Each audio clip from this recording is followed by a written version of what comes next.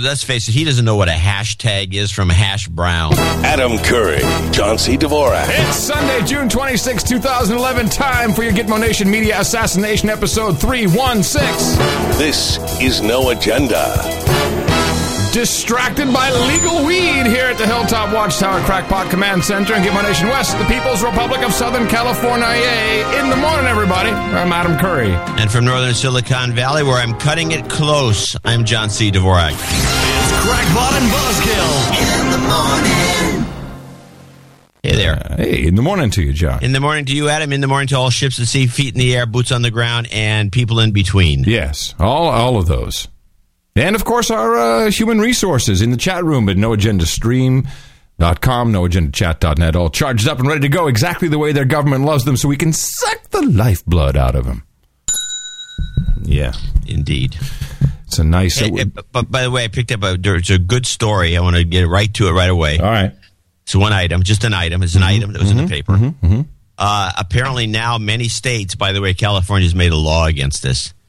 They use your FICO score. Oh, we've talked about this, yeah. To determine how much money you should pay on your car insurance.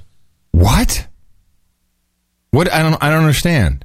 They figure that if you got a lousy FICO score, you're probably going to scam the insurance company, so you need to pay more money. Oh, my God. So this is the same company who we discussed on the last show now have a FICO score to determine how likely you are to take your... It's the same score. It's your finance score. Oh, they're using the finance score. Okay, because these people have a separate score, how likely you are to take your meds. Right, that's the new thing they're working on. No, this is just the old score that the insurance companies are using, which verifies, as far as I'm concerned, the fact that the insurance companies will use anything they can to gouge the customers, including, and this is the big one, including all those shopping carts you buy from the various stores like Whole Foods or Safeway. And when you buy something, it goes into a database. And everything you've ever purchased is in there. So every bottle of beer, and that will all eventually go as data to the insurance company that will say, you're eating too much beer. Or drinking too much beer. Now, if you're... Hold on. You're blowing something up. It's that switch again. Hold on. There we go. Yeah, stop eating beer. There we go. I'm back. Sorry. Are you there now? Yeah. Okay. Anyway, the point is that this is just terrible. Yeah. Well, welcome to Gitmo Nation, everybody, and get ready for a great Sunday as John kicks it off with the positive news of the day. Yep. I'm here to please. Yeah, it was really weird. Now, of course, we had a short intermission between shows, the Thursday to the Sunday. And Friday was the big vote on not one but two bills in the House about the Libyan war that we're now in. And I thought it was very interesting. Of course, I watched all of the testimony, and it went on for hours.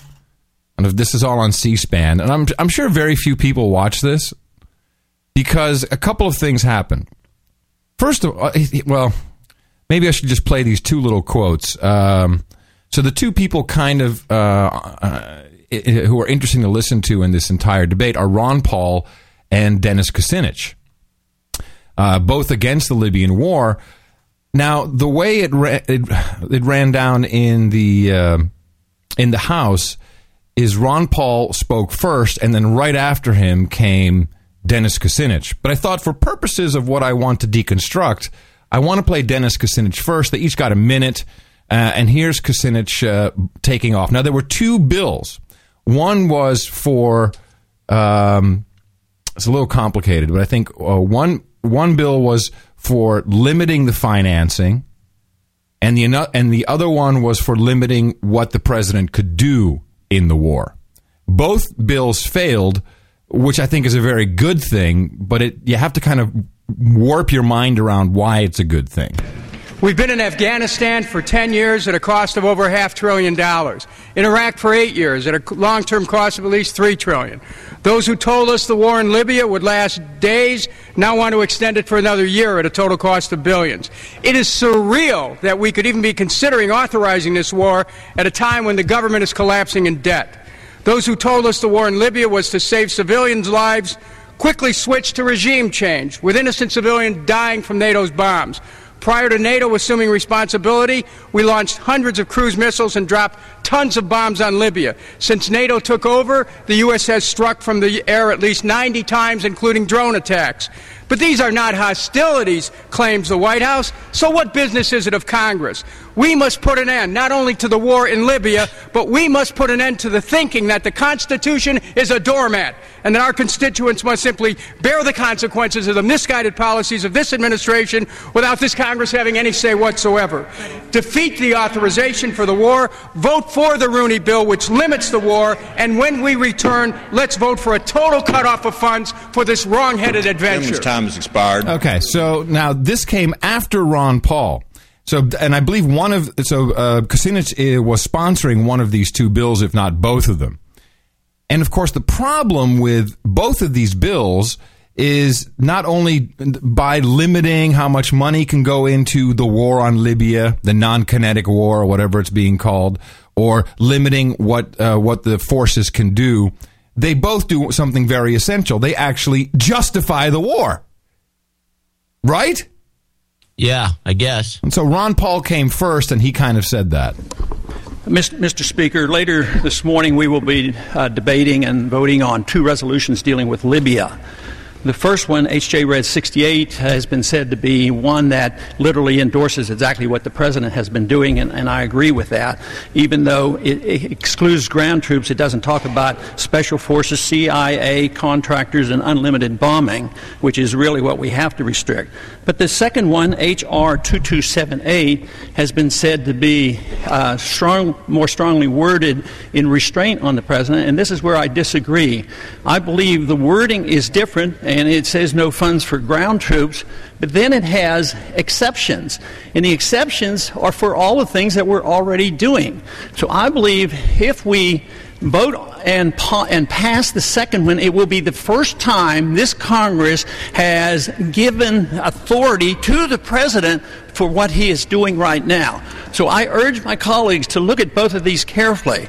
I have concluded that not only should the first one be voted down, but it's very important that the second one be voted down as well. And so, I thought about this. I'm like, that's absolutely right. Both of these bills, although under the guise of we're against it and we don't want it, and Dennis Kucinich up front with his, maybe his heart's in the right place, but is he really that stupid?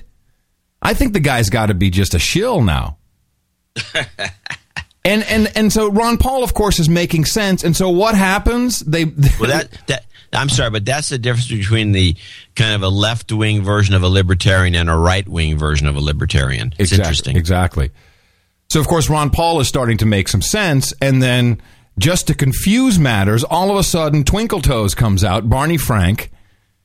And what timing to introduce the, let's just call it the legalized pot bill that he and Ron Paul, I guess, had worked on together, which in my mind was only meant to completely distract all attention from the Libya discussion and focus it on marijuana because, oh man, the mainstream media, they love them some good pot talk.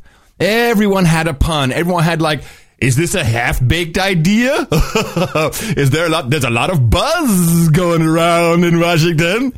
It's like they turn into blithering idiots.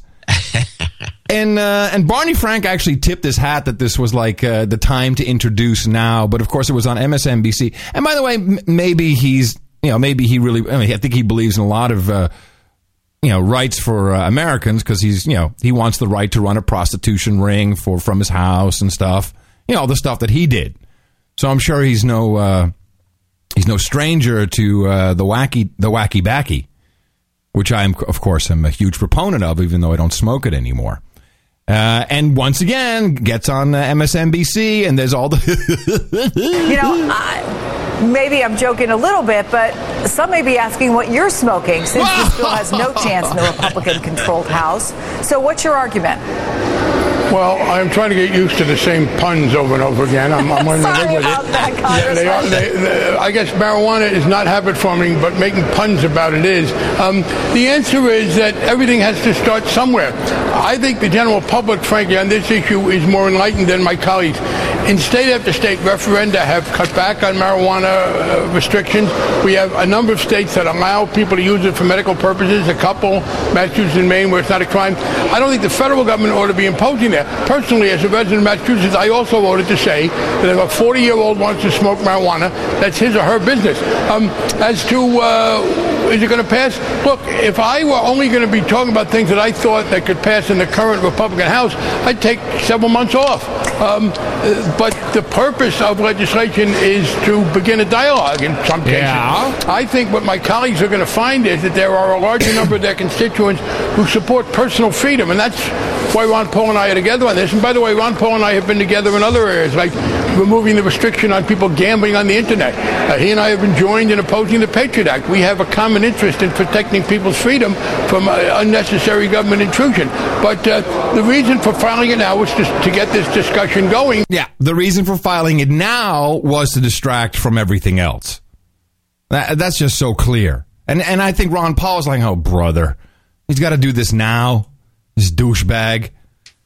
And so what are you going to do, John, if you're... Now, you and I, of course, we're media sexperts.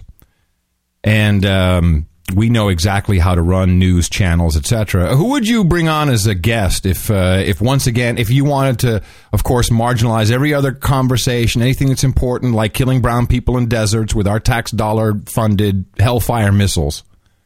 Who would you bring on as a guest? Who would be the perfect weed guy? A weed guy after Barney Franks? Yeah, and I mean, he's introducing the bill, but we've got to fill up the channel with weed talk now. So actually, if it was me, I'd bring on Arnold Schwarzenegger, but that's no. That's another story. Who'd they bring? Yeah, Tommy Chong, of course. You got to bring like the stoner dude in. Oh, right. It's probably the most surprising story of the... Surprising. It's just ridiculous. A very unlikely pair of political bedfellows stepped into the war on drugs today. Republican presidential candidate Ron Paul and Democratic Senator Barney Frank, of all odd couples, announced... Gay references, odd couples. A bill that would, in effect, legalize marijuana by doing away with federal laws and leaving the pot problem up to the states. Ron Paul legalizing marijuana. Go figure on that one. The feds would continue in... What does that mean, go figure on that one? What do you mean? Hold on a second. He is implying with that go figure that because he's a Republican or because he's a... Exactly. He doesn't even know Ron Paul, obviously. Exactly. All he knows is Tommy Chung is on. So what channel was this? What idiot was this? This is also MSNBC. Wow. Yeah, they were all over that. Enforcing international and interstate drug smuggling laws, but states would decide for themselves whether citizens could grow and sell it. This is undeniably a long shot in terms of legislation, but it is creating... Why is it undeniably a long shot in terms of legislation? I don't see it such a long shot. We have legal marijuana in many states. Interesting that this comes up. Buzz. Oh, Buzz! Hilarious, you scriptwriters. So, should we even consider legalizing pot? Here to take sides are actor and marijuana advocate Tommy Chong. You all know him from the movies. And Paul Chabot, former senior advisor on drug policy to the Clinton and second Bush administrations. Welcome, gentlemen. Tommy, let me start with you. As far as I can tell, you've waited a lifetime for this to come along. How much confidence do you have that it'll make it now? Now, how do you... So first of all, so funny. I got Tommy Chong. This perfect guy to talk about weed. What do you think Tommy Chong is going to say? He has not been briefed, by the way. Yeah. Oh, he probably, I don't know, but it should be good. It's great. I think before the interview, he smoked the largest doobie ever. Oh, God. I don't have any confidence whatsoever. I think it's just a political, like it's like the rest, you know. And that's how the whole interview goes. Tommy's just like,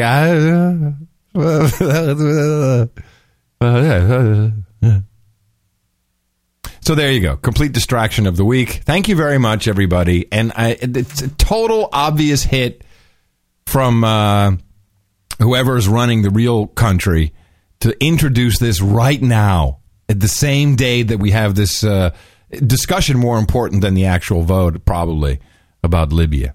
It's just very disturbing. Jeez. Yeah, right?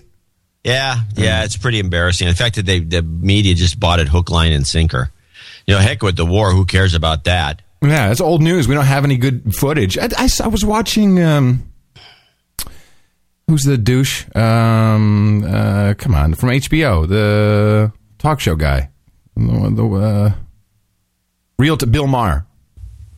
I was watching his show, and his audience is now. You could actually watch it this time. You know why? The last one. Because he's now saying, "Hey, wait a minute! I'm really disappointed in what Obama's doing. What is this? 5,000 troops? This is dumb." And the audience, they're all mind controlled MK Ultra slaves. They all want to, be like, "Yeah, Obama, yeah."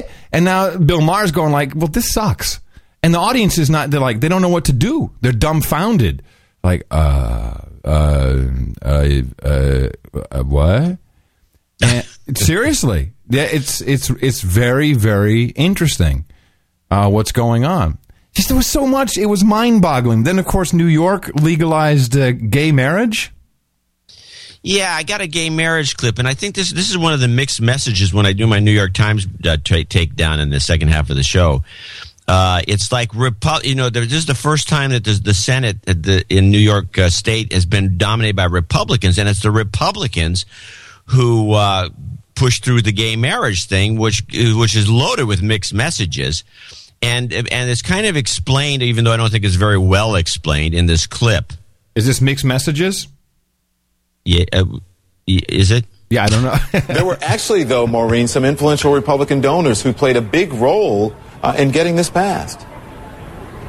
Yes, and it's fascinating that the year this goes through in the New York Senate is the year that the New York Senate is controlled by Republicans. Andrew Cuomo worked really hard with a group of powerful libertarian-leaning Republican donors, particularly hedge fund managers that were donating a lot of money, both to fight against the campaigns of those who had opposed the initial 2009 bill, and also to encourage Republicans who are willing to flip sides to say that we're going to campaign for you if you're willing to flip sides and vote for the gay marriage act.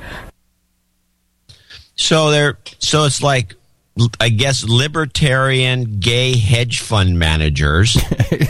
I mean, it's kind of one of the messages. The other message is that the libertarians are good guys, which is a good message. But there's also the message that the Republicans will do anything for money. Yeah, well, and the other message is that the Democrats can't get anything done. And by the way, I want to mention something here, which is just another pet peeve of mine, which I'll bitch about over the next number of years. California, which is dominantly a Democrat state with a Democrat assembly and a Democrat Senate and a Democrat governor, which is pretty typical. They can't pass gay marriage in the Senate and House here, even though they keep putting it up for the electorate, which keeps voting it down. They can't. They could do it in the legislature. They won't do it. And then the entire state, which is a state full of Democrats, won't even, the entire state of Democrats, after moaning and groaning for years, will not even legalize marijuana. What is wrong with these Democrats? Yeah, as a bi-curious male, I'm very conflicted about the whole thing. So, this is the two things we've received this year. One is the so-called repeal of Don't Ask, Don't Tell. And my brothers and bogus. Yeah, it's bogus. But my brothers and sisters don't know better. They think it's now okay for gays and lesbians to be in the military, which is not. Wait a minute, your brothers and sisters? Yes, I'm a bi-curious male. I don't have to tell you this. So you're now you're putting yourself in that camp. Yeah. Yeah. So okay. Yeah. And by the way, I think that I feel slighted that in Gay, Lesbian, Transgendered Month, bi-curious was not included. But I'm confused because why are we all partying? In New York today, it's going to be complete pandemonium. There's huge parties planned. Everyone's going to be partying in the streets, drunk, and you get married. Yeah, in New York, you get to pay extra taxes when you're married. Congratulations. Don't ask, don't tell. Hey, now you can go get killed in the desert. Congratulations. This is powerful mojo.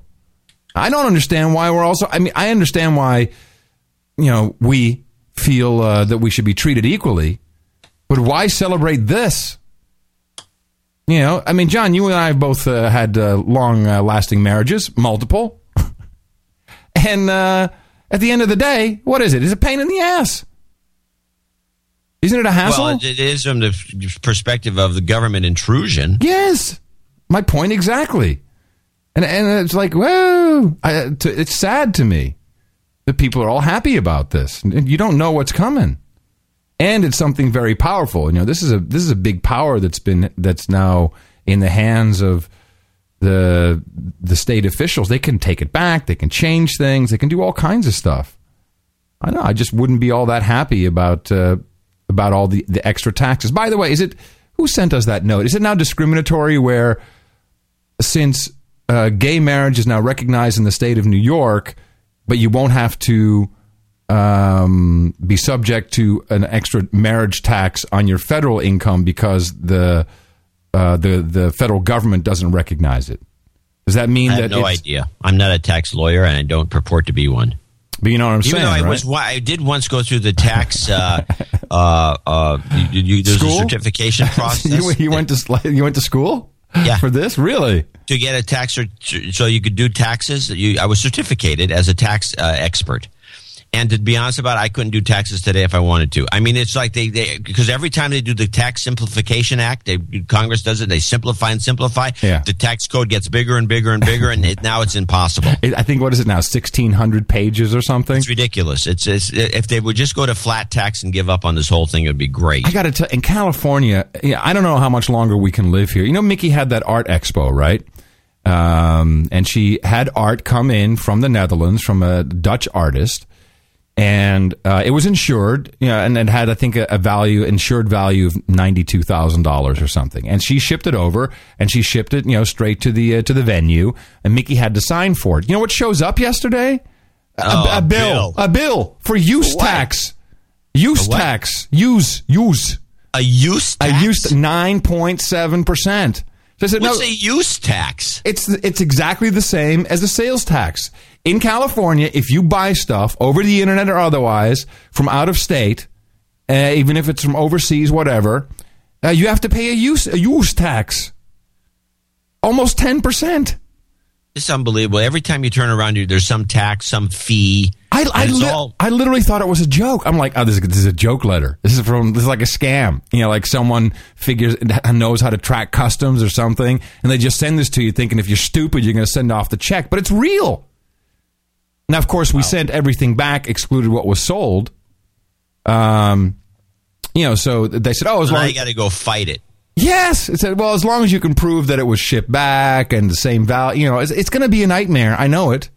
It's going to be a nightmare. A use tax? I don't understand. How do they come up with this stuff? Got to move. That's weird. That's from the state of California. State of California, yeah. Yeah. The great state, I might add. Maybe we should move to Texas. Maybe that's better. Texas is a lot better. We got Rick Perry there. And you can always follow me on Twitter. That's the problem with Texas right there. You just summarized it. He had another one. So that was really funny. I guess apparently he called some journalist a MOFO. No. Yeah, here it is. Adios, MOFO. Does he even know what that means? Well, he knows what the tweet is. And you can always follow me on Twitter. Adios, MOFO. That's a great clip. Isn't that great? Well, but this is not. This is from his gubernatorial campaign. So it's apparently it's not new. Adios, MOFO. Play that again. It's just too funny. It is one of my favorites, actually. Adios, MOFO. Adios, MOFO. I've been practicing at him. But I think he's out now. Now that he did the tweeters, now it's Christie from New Jersey. Now he's the new... Well, Christie's been promoted for quite a while, so that's not. I don't consider that new. He's the new boy. I don't know, because he balanced the budget or something by screwing everybody. Yeah, by screwing everybody. It's like, hey, you know what? Screw you. Oh, okay. Hey. Anyway, so there was a lot going on. There really was, and quite interesting. But man, that testimony in the House about Libya, about 3 hours. It was. Did you watch any of it? No, thank God. Yeah, I watched just about everything. I got a lot of clips, but I didn't really spend a lot of time on as much time on C-SPAN as normal. Yeah, I did get a couple. I ended up watching some movies. I got some old movie stuff. Great, some bad acting. I got into the Whitey Bulger story because I don't understand that. Should we thank some producers first and then get into because I don't understand this Whitey Bulger story. I have no idea what it's about. Yeah, it's a monster story for a very interesting reason. Let's thank some of our executive producers for today's show. We have 1, 2, 3, 4, 5, 6 executive producers, including Matthew Moss, Long Beach, California. Donation for show 333, a podcast license, and 617 to blow on some hookers. Hot Pockets. Thank you. I need a shot of karma to help me get downsized. You've got karma. You mean to help him with the downsizing, or he wants to get downsized? There's a check roaming around here somewhere that needs to be reissued. Matt Coughlin, Crescent City, California. Matt Coughlin, 333. He's got a note we'll have to dig up for the break. Chris Ruddy, New York. This is a check that came in for $316 that should have made him a knight if he hasn't already been named a knight. And the problem is we're having now these two channels of incomes that don't end up on the spreadsheet properly. Russell Keller, 316, Glendale, California. These are both for the show 316. And the 316 Club, yeah, which is great. Just realized I've been a douchebag thanks to PayPal bastards. Please accept this attempt to make up and de-douche me. Yeah, absolutely. Happy to do that. You've been de-douched. Excuse me. And Varen von Pelsmakers decided to come in from Belgium and give us 316. He likes that number. So he's a member of the 316 Club in the morning, gentlemen. Reminder to all douchebags who listen and don't contribute, it's never too late to change your ways. You'll feel better, I promise you.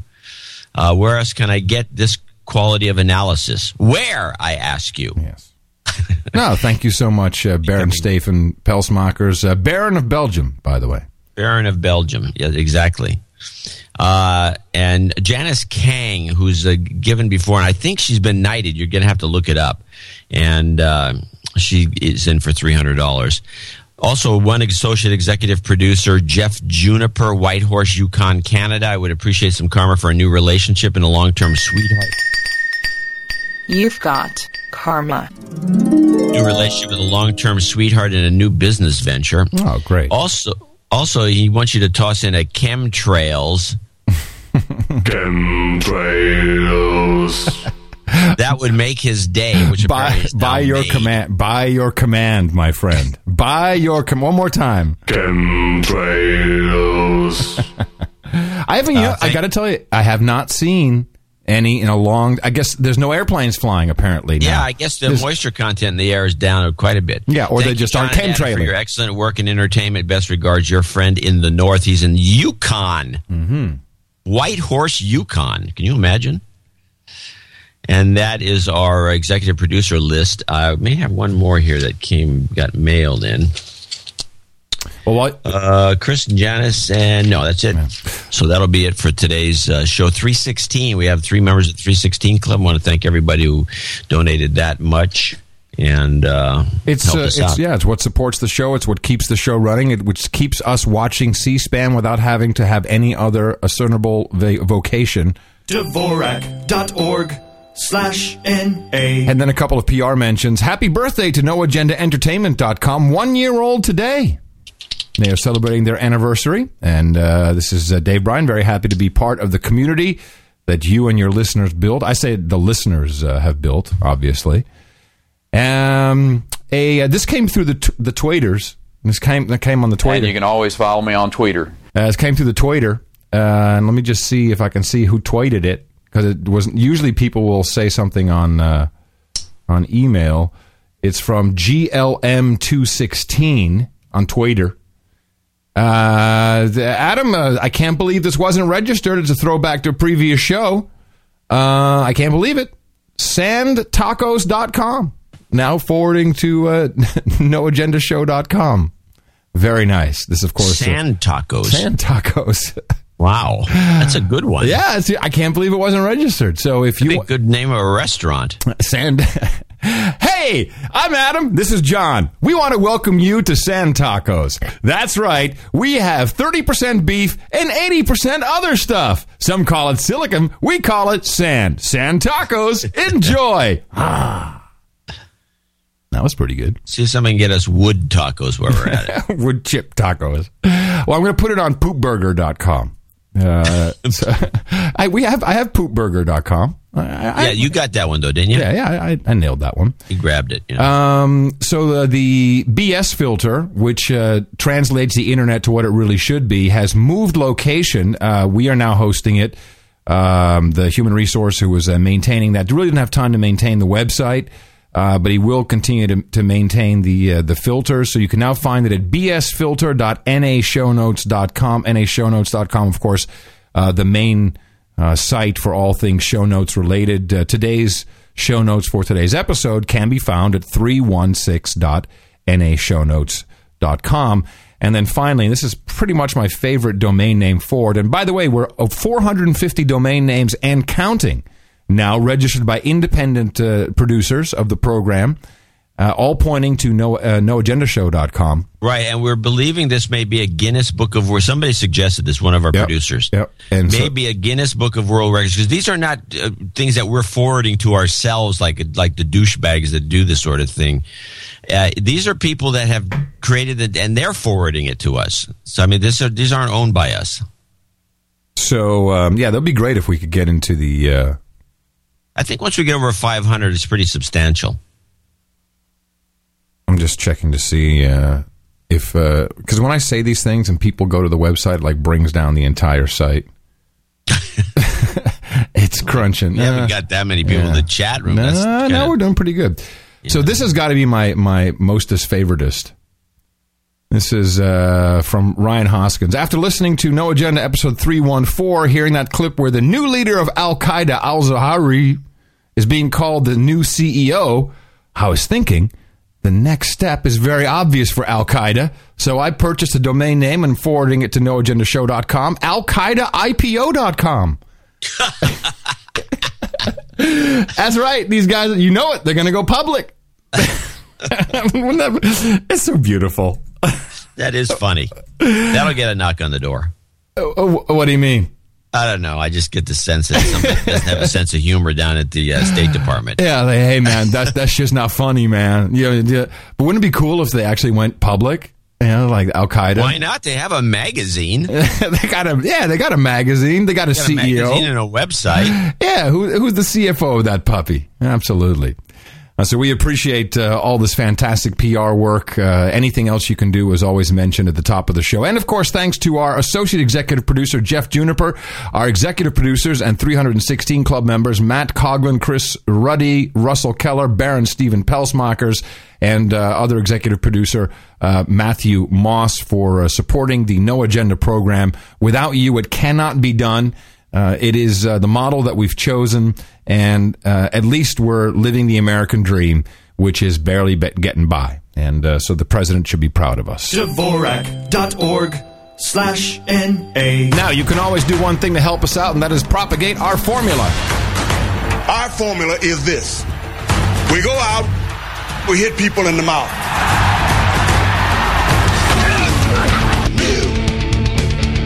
Whoa. Say it with me, everybody. Shut up, slave. Quick note that we flipped the switch on Saturday, and noagendastream.com is now all talk. And we don't have enough programming, obviously, but we had to flip the switch sometime. So if you have an account on the No Agenda News Network system, noagendanewsnetwork.com, you can contribute just by when you make a new post. Just click the enclosure button, add your MP3 file, and it'll automatically flow into the system. Of course, the usual suspects have been all over it. Rhino the Bearded. We've been playing Dvorak Horowitz, which people like. The Dvorak Horowitz Unplugged. And the Den Man. God, he has a great voice. You should hear this guy's pipes. This is the Den Man. I'm going to talk to you about cybersecurity. It's really cool. So no more illegal music. It's all talk. No commercials. No agenda. And if you want an account, just hit me up and I'll be happy to set you up. So, Whitey Bulger. Yeah, tell me about this story. Okay, Whitey, I have some clips, but I'll just kind of summarize a lot of this. The FBI, if you know, it had an announcement. They put out a thing out of the blue. They decided to do a public relations thing trying to capture this guy, Whitey Bulger's been on the run since about 1995. He was the head of the Irish Mafia, and he was the main character that was portrayed in the movie The Departed. I didn't see the movie, unfortunately. The Scorsese movie where there's this huge head of a big crime syndicate who's also working for the FBI. Uh-huh. And the FBI protected this guy all the years while he was killing people, especially people that had any evidence against him that the FBI would find. The FBI would find some guy who was like, hey, I think this guy's going to try to testify against you in a case, and Bulger would have him killed.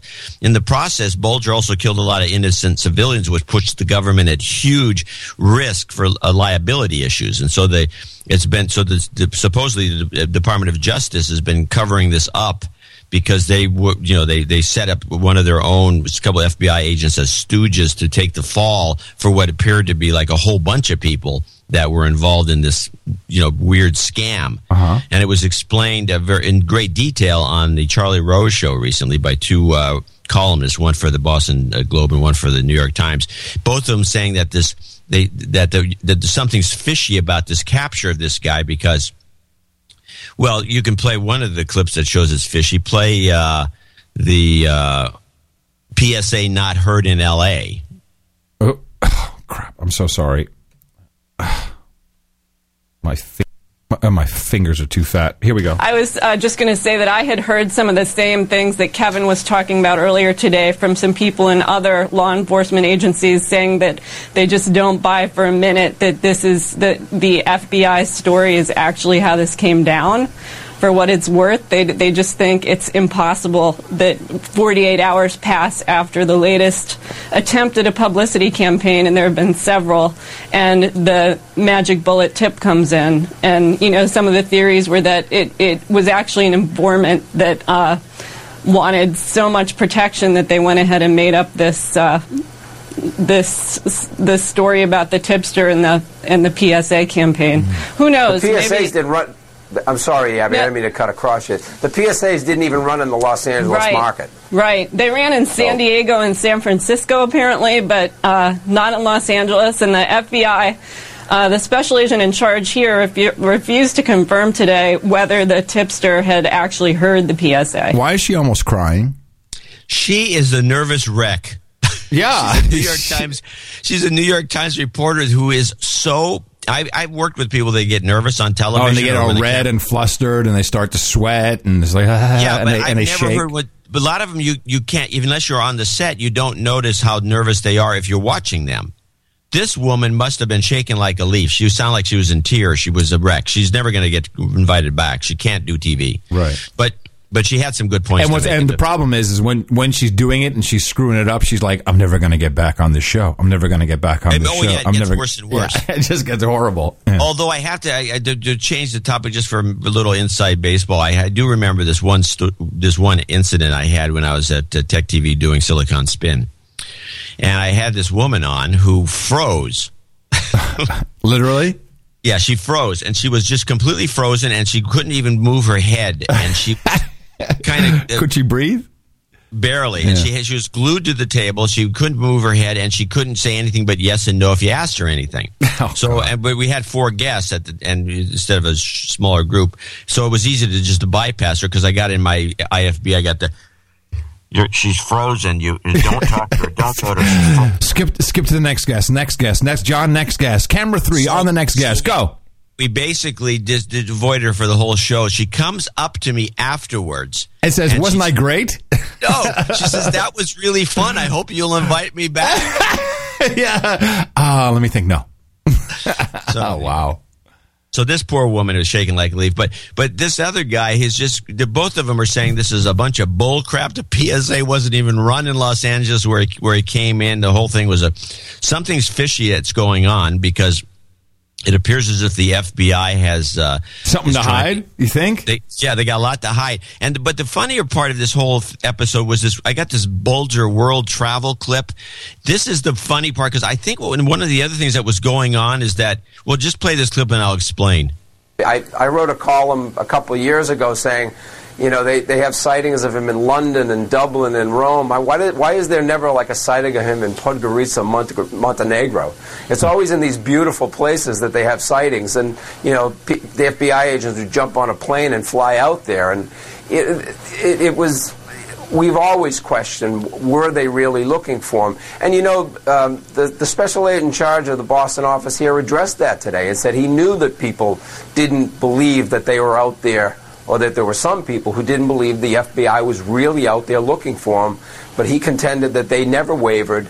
And, I always looked at it, I know some guys on the task force, they've called me over the years asking me what I knew, especially when it came to this idea that he would go to Ireland, which is patent nonsense. The last place Whitey Bulger would have went to hide out is Ireland. But, I have no doubts that the individual law enforcement officers on that task force to find him wanted to find him. The question is, how much backup was there in pay grades above him? And was the Justice Department has absolutely dragged its feet on many of these cases in which victims' families have been seeking justice and apology and compensation. Let me ask you a question. What does the Irish Mafia actually run? What's their racket? It's just like any other mob, only they were running Boston. It's just like all the mobs in the country were Italian-based, except the Irish mob in Boston. So this has got to have something to do with all the mob roll-ups then. I mean, there is something going on there is something going on. We have not found. Anyway, so the funny thing about that clip was apparently the FBI would get these supposed tips, and then they take a junket. Right. It's like, hey, Rome! He's down in the south of France. Let's go. We need a yacht. We need to pose as rich guys on a yacht. Yeah, that'll do it. So how much taxpayer money was sent shipping these FBI guys around on vacations? Oh, man. We should get into the FBI. The whole thing is a horrible, horrible scam, and this finally being wrapped up. But it's going to continue for a while unless they kill the guy. He'll go in jail in a heartbeat. Hey, Whitey! Oops. Sorry. Didn't mean that. Unbelievable. Anyways, that's kind of the story, and it's ongoing, and it has to do with the corruption in within the agency. Been looking at Gitmo Nation Lowlands. A couple things happened that were very interesting. One is, Geert Wilders, who was being sued for inciting hatred. Well, of course, as we knew, it was just one big distraction. The court ruled not guilty of inciting hatred, but some of his statements were on the edge. On the edge. On the edge. What does that mean? Who gives a crap? But this comes at the same time, and this is very interesting because the Netherlands is, of course, known as one of the first, I would have to say one of the first countries in the United States of Europe that embraced the multicultural society. The idea of, the Dutch, of course, have pretty much always just been Dutch. And then they started letting... they've always had immigrants, Italians, British, but then it became Molukkers, which of course is a part of a protectorate and somehow the Dutch owned all this stuff. But then in came Turks, Moroccans, and stuff started to kind of become a little weird. And now there's a new integration bill, and the Dutch Minister of the Interior, Piet Hein Donner, huge evil elite, by the way, presented this bill on June 16th, and he read in this translation, of course, the government shares the social dissatisfaction over the multicultural society model and plans to shift priority to the values of the Dutch people. In the new integration system, the values of the Dutch society play a central role. With this change, the government steps away from the model of a multicultural society. And I think this is a big, big story. I think so, too. Not that it's being covered anywhere, of course. Yeah. Continues, a more obligatory integration is justified because the government also demands that from its own citizens. It is necessary because otherwise the society gradually goes apart and eventually no one feels at home anymore. In the Netherlands, the integration will not be tailored to different groups, which is exactly what it was. I mean, and you have signs in Arabic and signs in Dutch. And it's not a typical immigration country. It's a very small country. And people, so they can't absorb that. No. You might as well just. I mean, these are an old warring nation, and they're just absorbing people left and right, and then they have to have signs in Arabic. Yeah. So, so now we get the burqa ban will go into place not until 2013. But this all kind of comes at the same time that Geert Wilders gets his get out of jail free card with basically a stern little warning saying, hey, you can't do that. And I just think it's interesting because in all of Europe was kind of the whole idea was the multicultural society, and for the Netherlands to step away from it first, I think is a pretty big deal. Yeah, well, I'm surprised that the EU doesn't step in and tell them they can't do it. Yeah, well, the EU's got some other crap going on, I think. Haiku Herman came. Haiku Herman, did you hear about this? So they had this meeting. Did you hear about his egg? No. This is great. So they had a Lady Gaga egg? Yeah, exactly. They had this meeting of all the finance ministers, and Haiku Herman thought it was appropriate to hand out a folder of like a 4-color brochure, which by itself cost 100,000 euros to print up this brochure. What? Of what they're calling the egg. It's the new Starfleet Command Center building, which cost 240 million euros to build. Wow. $250 million euros, so $500 million almost to build, and it looks like an egg. And he's like, hey, I just want to keep you guys up to date. So here they are. They're discussing Greek slaves eating rats to pay off the banks. And Haiku Herman's at this meeting handing out 4-color brochures about the egg where the Starfleet Command Council is going to see. And it's being built already. So it's just like, here's the little update, everybody. I mean, how disgusting is it to have this happen? And even even I think Barroso even went like, okay, you should fit, this thing needs to get done quick and just quietly. Let's get it done. Shut up, Haiku. 240 million euros to build an egg, and while the people of Greece starve. I mean, here's Hermie. It's kind of hard to understand his atrocious English, but he's trying to say that it's all under control. Extra money for Greece will come from both public and private sources, spreading the risks and costs. The euro area heads of state and government agree that required additional funding will be financed through both official and private sources. Okay, official and private sources. What does that mean? They endorse the approach decided by the Eurogroup on the 20th of June as regards the pursuit of voluntary private sector involvement in the form of informal and voluntary rollovers of existing debt. So let me just explain what that means. That means the slaves of the other states of Europe will pay the additional 30 billion euros that Greece needs just to make their latest car payment. But the banks have a voluntary option to take a haircut. So it's unbelievable that no one explains this. And I think the Greek they actually understand what's going on. So the banks who are owed this money, and it is Goldman, it is JP Morgan, it is the French and German banks who are members of the European Central Bank, commercial banks who should just be taking a shafting for it. Instead, they're given the option, if they want, they could roll over a little bit and, just give a little break and, don't pay now. But they're not going to do that. So once, of course not. Of course not. It's voluntary rollover of the loans. Like, please. Meanwhile, excuse me, I have to get back to my egg where I write my haikus. They should go there and blow that egg up. Someone's got to do something about this. This is nuts. You think they'll ever get it? Well, the Greek thing is really interesting. There was there was some woman was on the Greek, I guess she's a Greek politician in the Communist Party, And she actually made the most sense. And she was on that show, Newsnight, that thing that's on once a week on the BBC, which is kind of the 60 Minutes of England. And with Jeremy Paxton? Yeah, with Paxton. He was on. I like that. He was grilling everybody. And they had a conservative from the UK and her, and they were in agreement on everything. It's kind of like watching Kucinich and Ron Paul agree on certain things. But play just a couple of little feeling for this Greece thing. Why don't you play Greece Rant 1? I wondered how far you think the elites in Europe are disconnected from the people in Europe, and that's true of your government as well. It's true of the government of Greece. Definitely, they are completely disconnected. I think that it's like an autocracy, and we're going back about 300 years. We lose every working class right.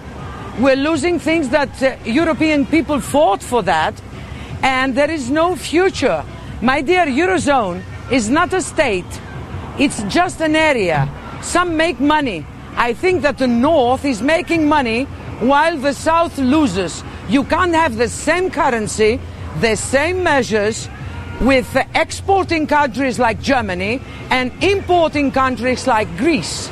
And after all, you can't have people saying, I did a mistake. I trusted you. I put you in. If you go to any bank in London. There's a meme here, which I picked up on. If I can just interrupt your two Greece clips. There is something going on in amongst the elites. They are now segregating elites from the political elites. And I caught this with Lucifer Clinton.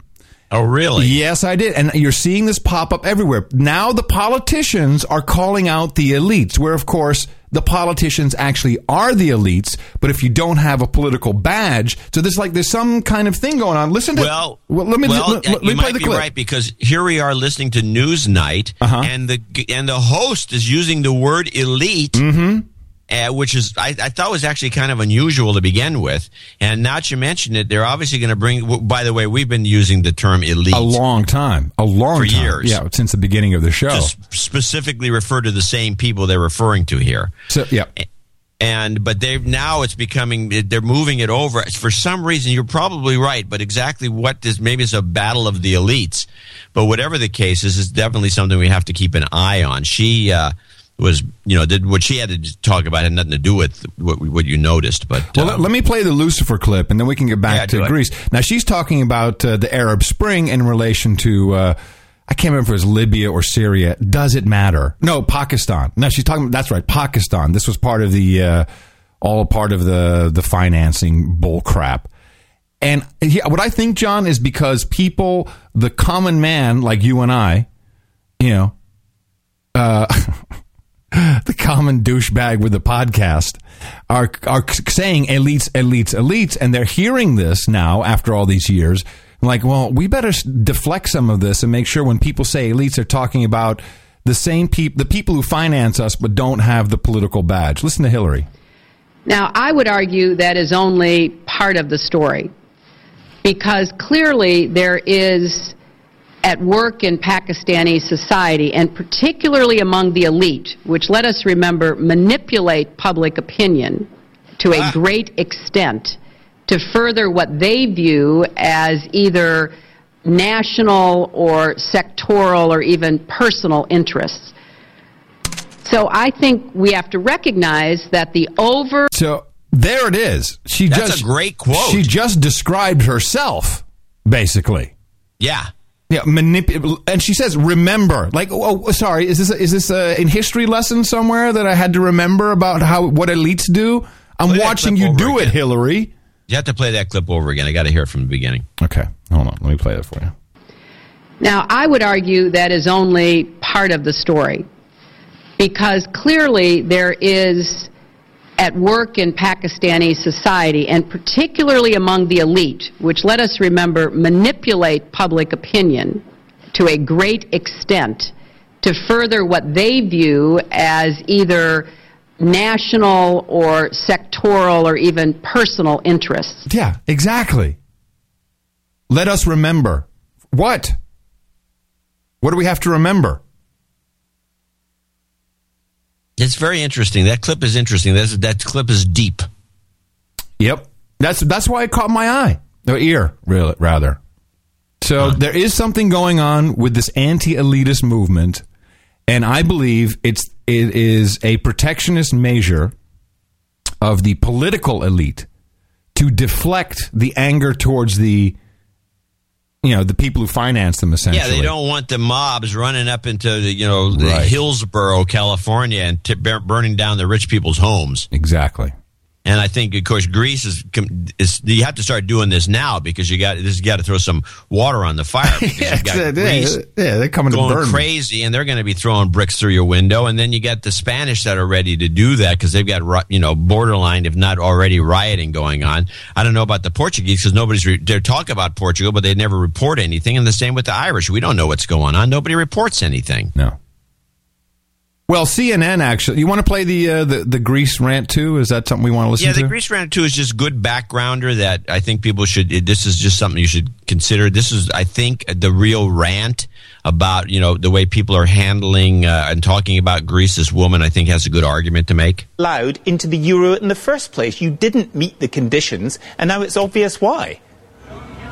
I've been listening about mathematics, and I've been listening about economy.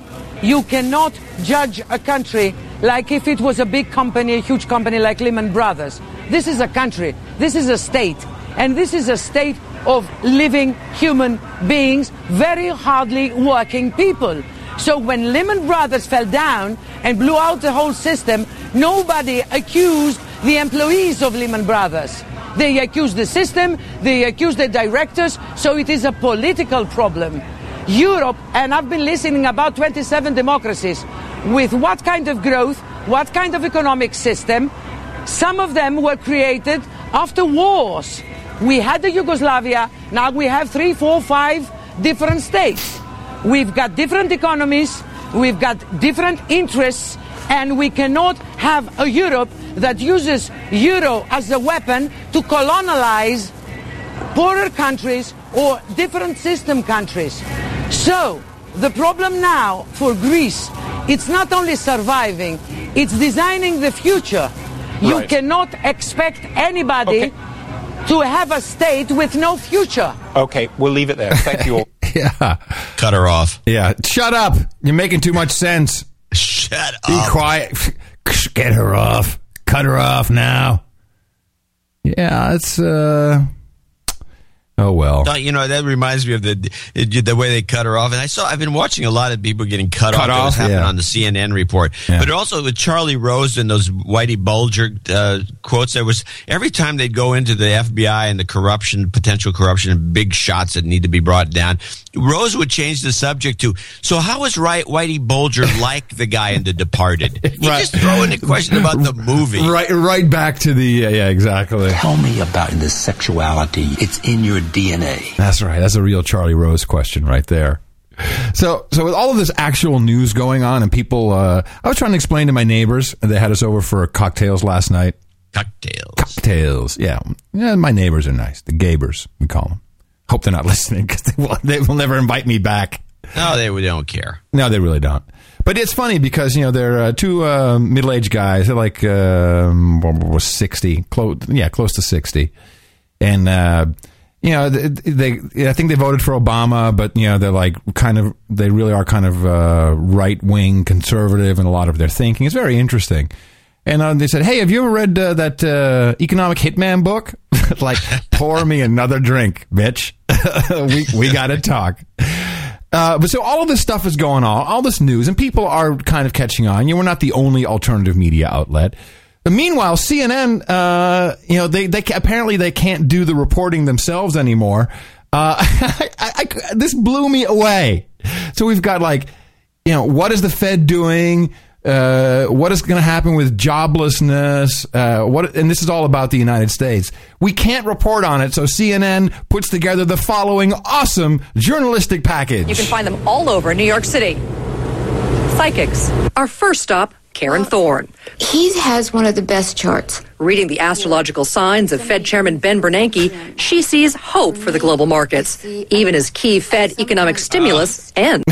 Did you see this report by any chance? This is, no, but I probably would have recorded it too. This is pathetic. His moon sign, which is the person's other side, is Scorpio. So the markets may not fall at the end of June when things are... No, because I see him having success primarily in July, August, and September. And October. John, just so you know, he's going to have success in October. But it gets better. This next guy is even better. In October, he's really, really happy. I don't think he would be, right? If things were going terribly. This says new people. Using cards he's used to tell the fortunes of stars like Princess Grace and John Lennon. And yeah, how'd that work out for those two? They get shot. Yeah, it's just like you'll have a long and prosperous life, both of you. I'm sorry. Also sees hope for the U.S. economy. Actually, it's not bad. Promising outlook, profitable changes. So come maybe later in, September, October. Because we've got an August deadline for the debt ceiling to be raised. And if they are able to do that, then the United States sort of has a better path moving forward. Well, it does look like it will improve. As for Greece, my feeling is that all of Europe is going to see what Greece is seeing. Other countries are going to see the same thing. You watch. For Serena Stanley, put your hands up. Wow, he's a clairvoyant. Oh my gosh. And now the best one, she has to pick a card from the tarot. The cards. Feel it. And then gravitate to the card that you think that's going to answer that question. Is there going to be job creation enough to change the jobless number, or the unemployment number, I should say, and that people will once again feel confident and have money in their pockets? What do you think is going to be, John? She pulls the card. Which card do you think it is? What will the card reveal? What will this investigative journalism from CNN tell us about the future of employment in our country? Well, if the tarot reader's any good, she's going to say, well, it looks like we're going to have continued unemployment for about 8 years. Pull out a card.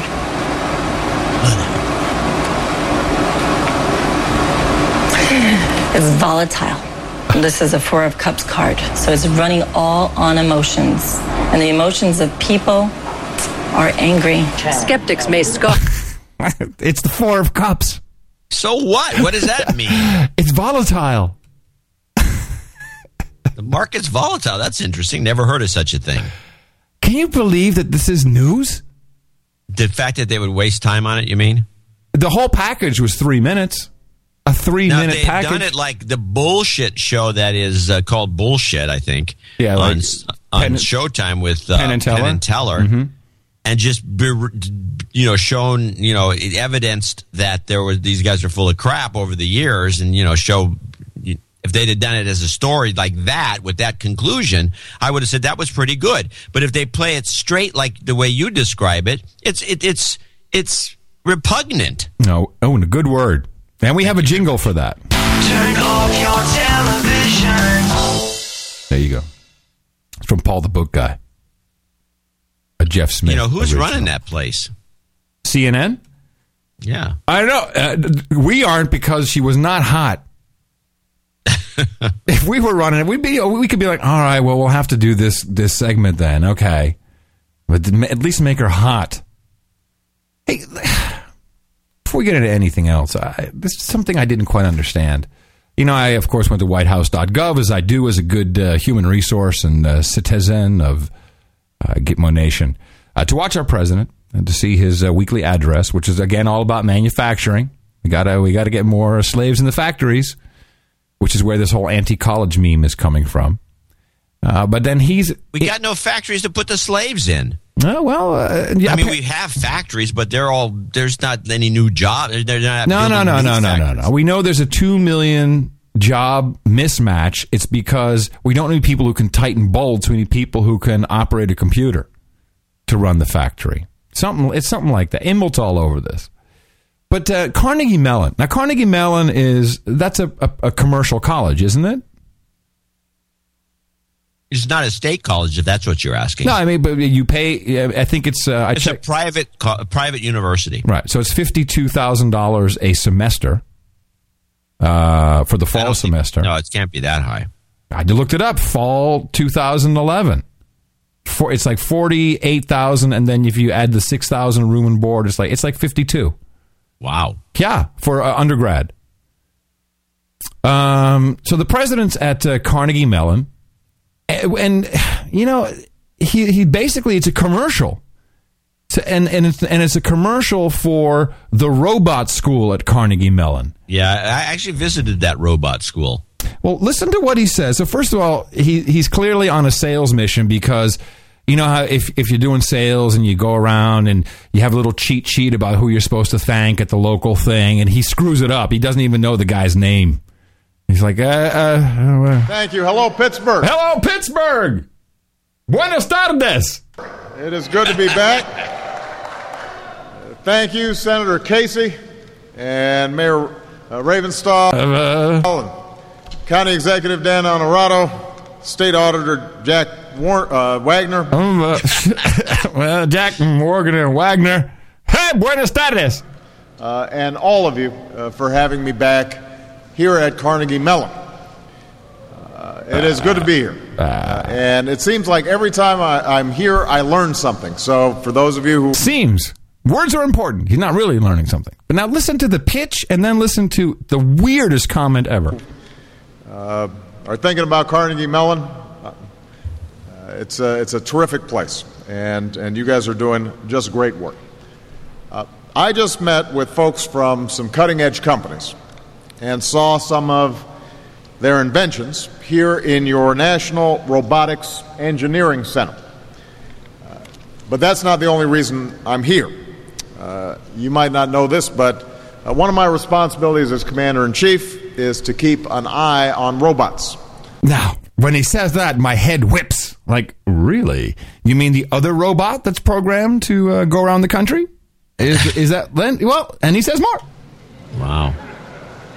And I'm pleased to report that the robots you manufacture here seem peaceful. Oh, was he trying to be funny? And we can put in one more. At least for now. My goodness. Yeah, there you go. Proof. The president has a robot double. The Manchurian robot from Pittsburgh. Hello, Pittsburgh. Buenas tardes. Guten Abend. I'm telling you, it's programmed. Well, people don't believe me. Or you, is your theory that there's two Obamas. It's just now I'm adding to it the it's one. It's not a theory. It's proof. It's not a theory. What are we talking about? He actually he did screw up something really big. And, I think for, how the news media, when Sarah Palin screws up something like Paul Revere or whatever. I don't even remember what the whole thing was. Oh, a history lesson, and we have entire short form programs. A whole week of it. Oh. So the president goes to see the 10th Mountain Division, I believe, and this actually got a lot of servicemen pretty riled up about his. And this was like an 8-minute speech. And it was broadcast live on television. And, of course, if you want, you can go back and take a look at the video. It's in the show notes at 316.nashownotes.com. Have a listen to this. First time I saw 10th Mountain Division, you guys were in southern Iraq. When I went back to visit Afghanistan, you guys were the first ones there. I had the great honor of seeing some of you because a comrade of yours, Jared Monte, was the first person who I was able to award the Medal of Honor to, who actually came back and wasn't receiving it posthumously. Now, unfortunately, Monte actually was awarded the Medal of Honor posthumously at that very ceremony that the president is talking about, when he gave, I think it's Private Guanta, the Medal of Honor, who was alive. So he's screwing up the names of, he's like, oh, I've got your back, and I remember so well, and I'm completely with you. Yet he messes up the fact that Monty was alive and received the Medal of Honor, not posthumously, while he actually did at that very ceremony. And people are very angry about this. Well, the veterans would be. They get angry about this stuff. But, because the guy seems to be blasé. But the fact of the matter is, you got this guy who's never at the White House. He's on the road constantly, and he's doing probably a speech a day. We only see a few of them because every once in a while you turn on CNN and it's like, or see C-SPAN, and there he is giving a talk to somebody in some high school, and it's like he's obviously has to be an actor because they have to brief him just before here's who you got to make sure you thank this guy, this guy, this guy, this guy, this guy. They don't give him pronunciations, and the guy's going to botch it, and he tries to memorize these things, and he's tired. And let's be honest, this is not the robot. He's tired. Yeah.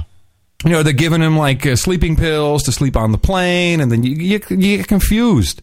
Yeah, that's why these guys get so old so fast. They dope them up. That's right. Now, listen. Now, just before that, he said something that wasn't necessarily a gaffe, but I was like, really? Throughout my service, first as a senator and then as a presidential candidate. That's service?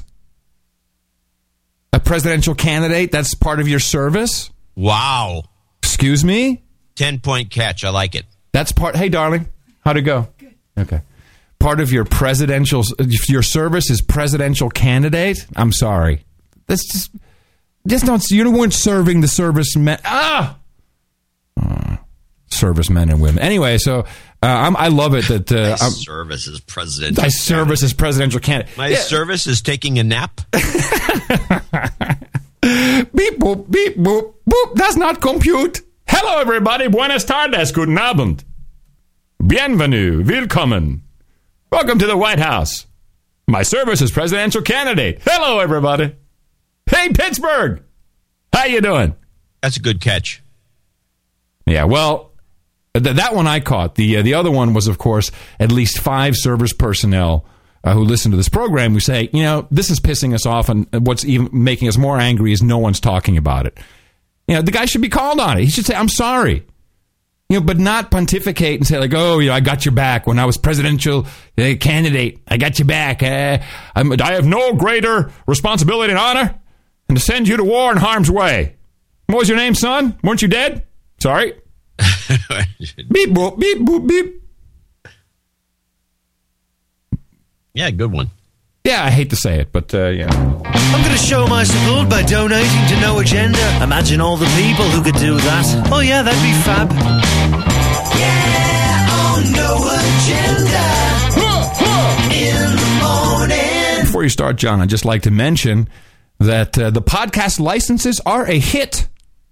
People are loving them. I spend as much time on the show notes as I do now on, because the podcast license is not just out of thin air. I have to create it. I got to make it's relatively simple, but it's still manual labor because I have to create the domain name and I have to make sure I don't misspell it. I think we had 30 podcast licenses. And Christina was here, my human resource, and she brought her quote friend over, Juan. And Juan, yeah, nice kid from Corpus Christi, a Mexican kid. But from Texas. And I immediately went, hey, I got a message here from your governor. And you can always follow me on Twitter. And he went like, yep, that's our governor on Twitter. An idiot. Y'all, he said he's an idiot. And he said, what? And I was talking about it with Christina. He said, what's a podcast license? You don't have one? I had him going for like 5 seconds. What do you mean? Well, in order to listen to podcasts, you have to have a podcast license. It's like, really? And then he's like, oh, wait a minute. He said, yeah, it's probably going to happen. I'm like, smart kid. I like this. Keep him around, Christina. I'm liking this kid. He's good. So they're like fire. People love him. Glad that you got that off your chest. Mm-hmm. So let's thank a few people. But I want to go back up and mention Matt Coughlin, who sent us 333.33 for this episode, and he did send a note in. I wanted because he needs to be dropped on the birthday list. Oh, okay. It's his 33rd birthday on June 27th, which is tomorrow, I believe.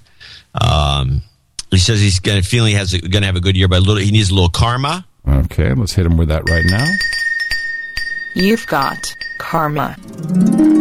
And he's doing something a lot of people are doing I want to mention. He says, I'm also upgrading my $5 a month subscription to the more numerologically appropriate 1111. Oh. And he says he'll be a knight any minute now. And this is Matt, right? Yeah. Okay. Matt Coughlin. Yep. I'm going to make sure I got him on the birthday list. From Crescent City, which is used to be Floodsville, which seems to have been moved to North Dakota. Lee Kilgallen in Feltham, Middlesex, UK, which is nice. We don't get as many UK donors as I'd like. Made a donation of $121.76 for this one. Glad my grandma's bra story was a giggle. That's where it came from. Yeah. Says it's absolutely true as well. By the way, it reminds me of the breaking TSA story where they took some 95-year-old grandma and made her take off her adult diaper. Yeah. Awesome work, guys. Yeah, good work. Yeah, way to go. And nobody, of course, this continues to occur. He's got 121.76, which includes the 5510 double nickels on a dime, 33 to 33 for a podcast license. You got to put them on the list. Yep. 33 for the cost of my 10 ring. I got one and know how much work you guys put in to cover the cost of getting it sorted. What 10 I think he ring? means the 10 coin. Okay. About time I coughed up some dough. Can also get a little karma. My uncle's been diagnosed with terminal cancer. Sorry. So I'd like to go to give him the karma and his family once again. Okay. Well, absolutely. Sorry? No, that's okay. Give him that, and then he needs a douche, but they don't need to be at the same time. No, I want to give a separate karma for his uncle. There you go. You've got karma.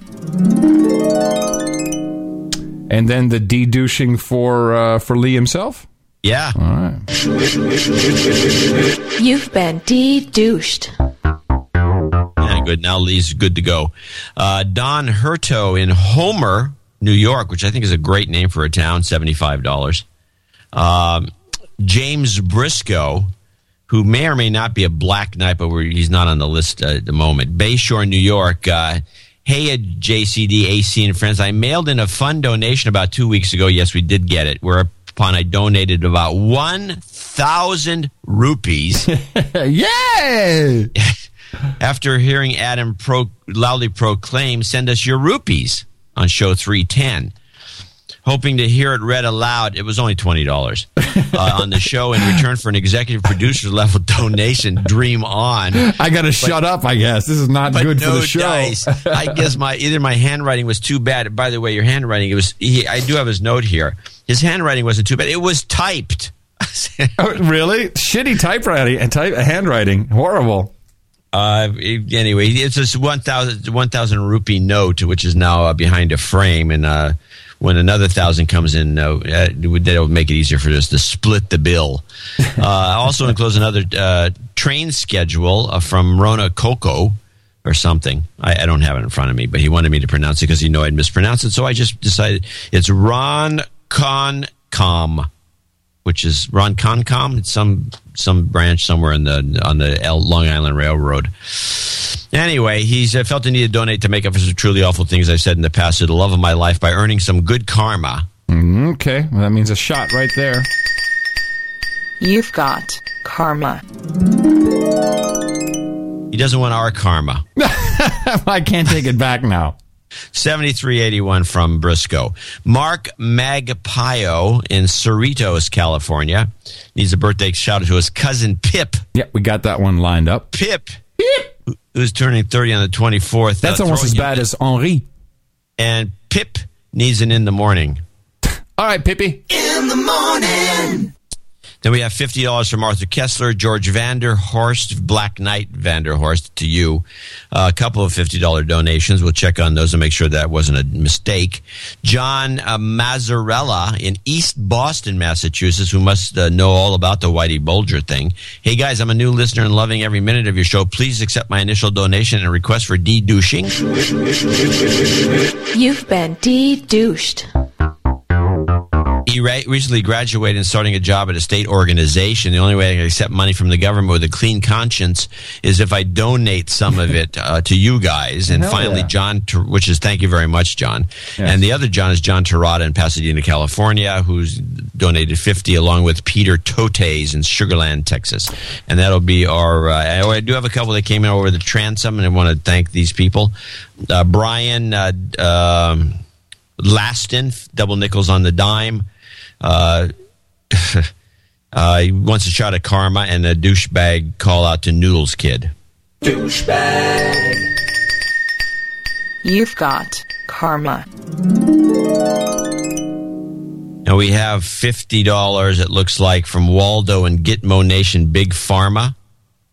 Where's that? Oh, he's the one who wanted the douchebag call to Noodles Kid. Noodles Kid. The Noodles. I don't have that. Enough. I don't have that clip handy. And finally, I think that's about it. I have a make good here that, and this was during the transition between Eric and Buzzkill Jr. This is for Kelly Spears. This was supposed to happen on Father's Day, so we give Kelly Spears wanted a belated Happy Father's Day shout out to her wonderful husband Aaron. Now Aaron does NoAgendaFilms.com. He constantly raises the bar on what a father should be, and I'm very, very thankful to him. For having him as a dad. She also wants to say that she bought 2 books from freehollowbooks.com for her dad and for her father-in-law. They're awesome. All producers should check it out. So we apologize, Kelly, that we didn't get that on Father's Day. But, of course, Father's Day itself is a retail scam. So I think totally. Yeah, every day can be Father's Day. So we hope we make up with that. I like to pick things out of the bag from time to time. In the morning, Adam and John says, BK, I decided to give PayPal another chance and start a $5 a month subscription, which we appreciate, of course, when people do that, so I can get regular, all right? Since times are tight, I resorted to some creative financing. I love Make Magazine, but I can get it all at the library, so I canceled my subscription there. I really like Leo and all he does, but he has some pretty substantial sponsorship, so I canceled my monthly subscription there. All I have to do is kick in a few more bucks, and I can cover it for the year. If we get our pay cut back in July as promised, I'm looking forward to my first producer credit. Sad to admit to paying for something that really pisses me off, but No Agenda really does piss me off at times. I get so pissed, you have to report on this stuff. If I were a younger man, I would surely turn to anarchy from listening to No Agenda. Anyway, he's in Detroit. We're trying to be funny here. We're trying to make trying to turn anyone into a radical. I want the FBI and other people listening in to note that. Yeah, we are. We are kind of like a Lord Walls, and you can find us. And you can always follow me on Twitter. That's right. That's where you can find us, everybody. So let's do some birthdays here for a second. It's your birthday on No Agenda. All right, this is what we just talked about. Mark Magpio says happy birthday to Pip, who turned 30 on the 24th. And Matt Coughlin, one of our executive producers today, is celebrating his birthday tomorrow on the 27th. Happy birthday from all of your friends here at the No Agenda program. It's your birthday, yeah. And, of course, the way to support this show and keep it running is by going to one address. Dvorak.org/NA. Should you have some troubles with that, you can always go to noagendanation.com. Dvorak.org sometimes is filtered out for inappropriate language and nudity. There's no inappropriate language nor nudity on that site, but the word uncensored tends to get some ISPs to just block it without ever looking at it. This is all mechanically done. It's a scandal. It's abhorrent. Now, did we dame Janice Kang? Because I recall that I think we did. So I'm not sure. I think we did. But she's on the list again. That's my mistake. Okay, so, but if she's not, then it's your mistake as well, right? So she becomes a Black Knight. That's even better. Right. But we appreciate every form of support for the show, no matter how large or how small. Particularly our $5 a month, our $11.11. Those are the lucky subscriptions. Of course, the podcast licenses and the Mothership boarding pass. And the numerology stuff is really good. Make sure that if you can, you want to get on the 333. And remember, we've got our night rings. Yes, John? Oh, yeah, okay. What were you going to say? And then I let you go? I have a handwritten note from Brian Laston, who gave us something. Okay, great. Yeah. The check got separated. Why don't you just grab your blade? Okay, here. There you go. Matthew Moss, Chris Ruddy, and Russell Keller, please step forward. The three of you have supported the No Agenda podcast program in excess of $1,000, or at least $1,000. If it's $999, we throw in the extra penny. Therefore, we proudly knight thee as follows. Matthew Moss, Sir Matthew, Sir Chris Ruddy, and Sir Russell Keller, you are all now knights of the No Agenda Roundtable. Please take your well-deserved seat. Extend your finger for the ring. It's made of white gold and tungsten. When you hit someone in the mouth with it, it leaves a lasting impression. If you want to see him, check it out at rings.nashownotes.com. We're going to have to do another order, I think, pretty soon. People, I noticed that. Yeah, I know. But we saved for it. It took us like 6 months to get these out. Well, yeah, these Chinese vendors are inconsistent with the way they produce stuff. And you can't find an American company that'll make these rings anymore. Well, Johnston's makes rings, but we can't. They're all outsourced. I guarantee they're shipping. Yeah, I know they are. But besides that, we can't put in an order big enough at Johnston's because we just have a small select group of knights. But it's great, and I can't wait to be meeting all of you on the road. We're only a couple weeks away, John. July 15th is when Ms. Mickey and I take off, and we start in Virginia at the Protectorate of Baroness Maggie Vincent of Virginia. She sent me a fun little note. She says, "Hey, I'm looking at the RV, and you might want to not go over 55 because I'm not too sure about the front tires." I'm like, Maggie, I'll pay for them. Put them on. Put some new tires on, please. Now I'm worried. What else? You have to look at the front tires yourself. She might be conservative. Women have mixed. They're not. Yeah, but she's a techno. No offense to the women out there. She's a techno expert. Can tell a front tire. It doesn't matter. I told her tires all around. Put the tire. Put new. I mean, I'll figure out a way. Yeah, you might as well put a couple of tires. Yeah, on of course. I think she spent some real money on. She said she had kind of neglected it, so there were a couple things that had to be fixed up, like the generator. The story's slowly changing. It looks good on the outside. No, it's gonna be great. So we're very excited. And if you have an idea for us for a stop along the way, please email Ms. Mickey. It's Mickey@curry.com, MICKY. And you should also put in a little details. She asked specifically because people just saying, "Hey, come by, I'm here." Yeah, so a couple of details are appreciated. And I also, on the HotPockets2008.com website, I put up a picture of the map. She's got a physical map with pins in it now. And she's very serious. She's spending days on this now. You might want to also consider an alternative site since we keep plugging Hot Pockets 2008 tour in case you get a cease and desist from Kraft or whoever makes that stuff. I think it's Nestle Foods. Oh, well, no, it's okay. It'll take them years to find out about what we're doing. They're like, it's an old site. It's 2008. What are we going to do about it? Doesn't matter now. And for those of you who are wondering, the reason why it's 2008 is because our president apparently has been reprogrammed to 2008 as he signed the guest book at the Westminster Abbey during his 2011 visit, Barack Obama, 2008. And now, ladies and gentlemen, it's time for our favorite topic on a Sunday afternoon, the only part of No Agenda where we actually do have an agenda. John's gonna hum the Sunday Times. So if you can get a hold of this morning's Sunday Times, the photo, or go on the internet and see if you can find the photo, because every Sunday they have the worst photo. And this one talks about behind gay marriage and unlikely mix of forces, with all these mixed messages about Republicans. Are they gay? Or why did they do it and the Democrats didn't? But when they show these guys, the guys who are, I guess, behind it, they show a bunch of fat Republicans, fat white old men that just look like a bunch of douchebags. It's just unbelievable. And What's the title of the story? I want to see if I can find it. The title of the story is Behind Gay Marriage or a Persuasive Cuomo. Right. I can't find it. The headline across the top of the paper is Behind Gay Marriage and Unlikely Mix of Forces. Then below that, the story is titled A Persuasive Cuomo, Rich Republicans in a Shifting Political Dynamic. And the story is filled with the memes, and I can't even deconstruct it because it's so it confuses me. Hey, and they're all like twiddling their thumbs and holding their hands, and there you go. It's like a You found sweaty. it. Yeah, it's like a sweaty picture. Ugh. It's just a weird picture to have on the front page. It's not flattering. No. Shows Cuomo surrounded by these guys. I mean, it could be a. How many of them do you think are bicurious? I think the one in the middle, Cuomo. Look at the guy on the right. That guy? Yeah, he's a bear. He's a total bear.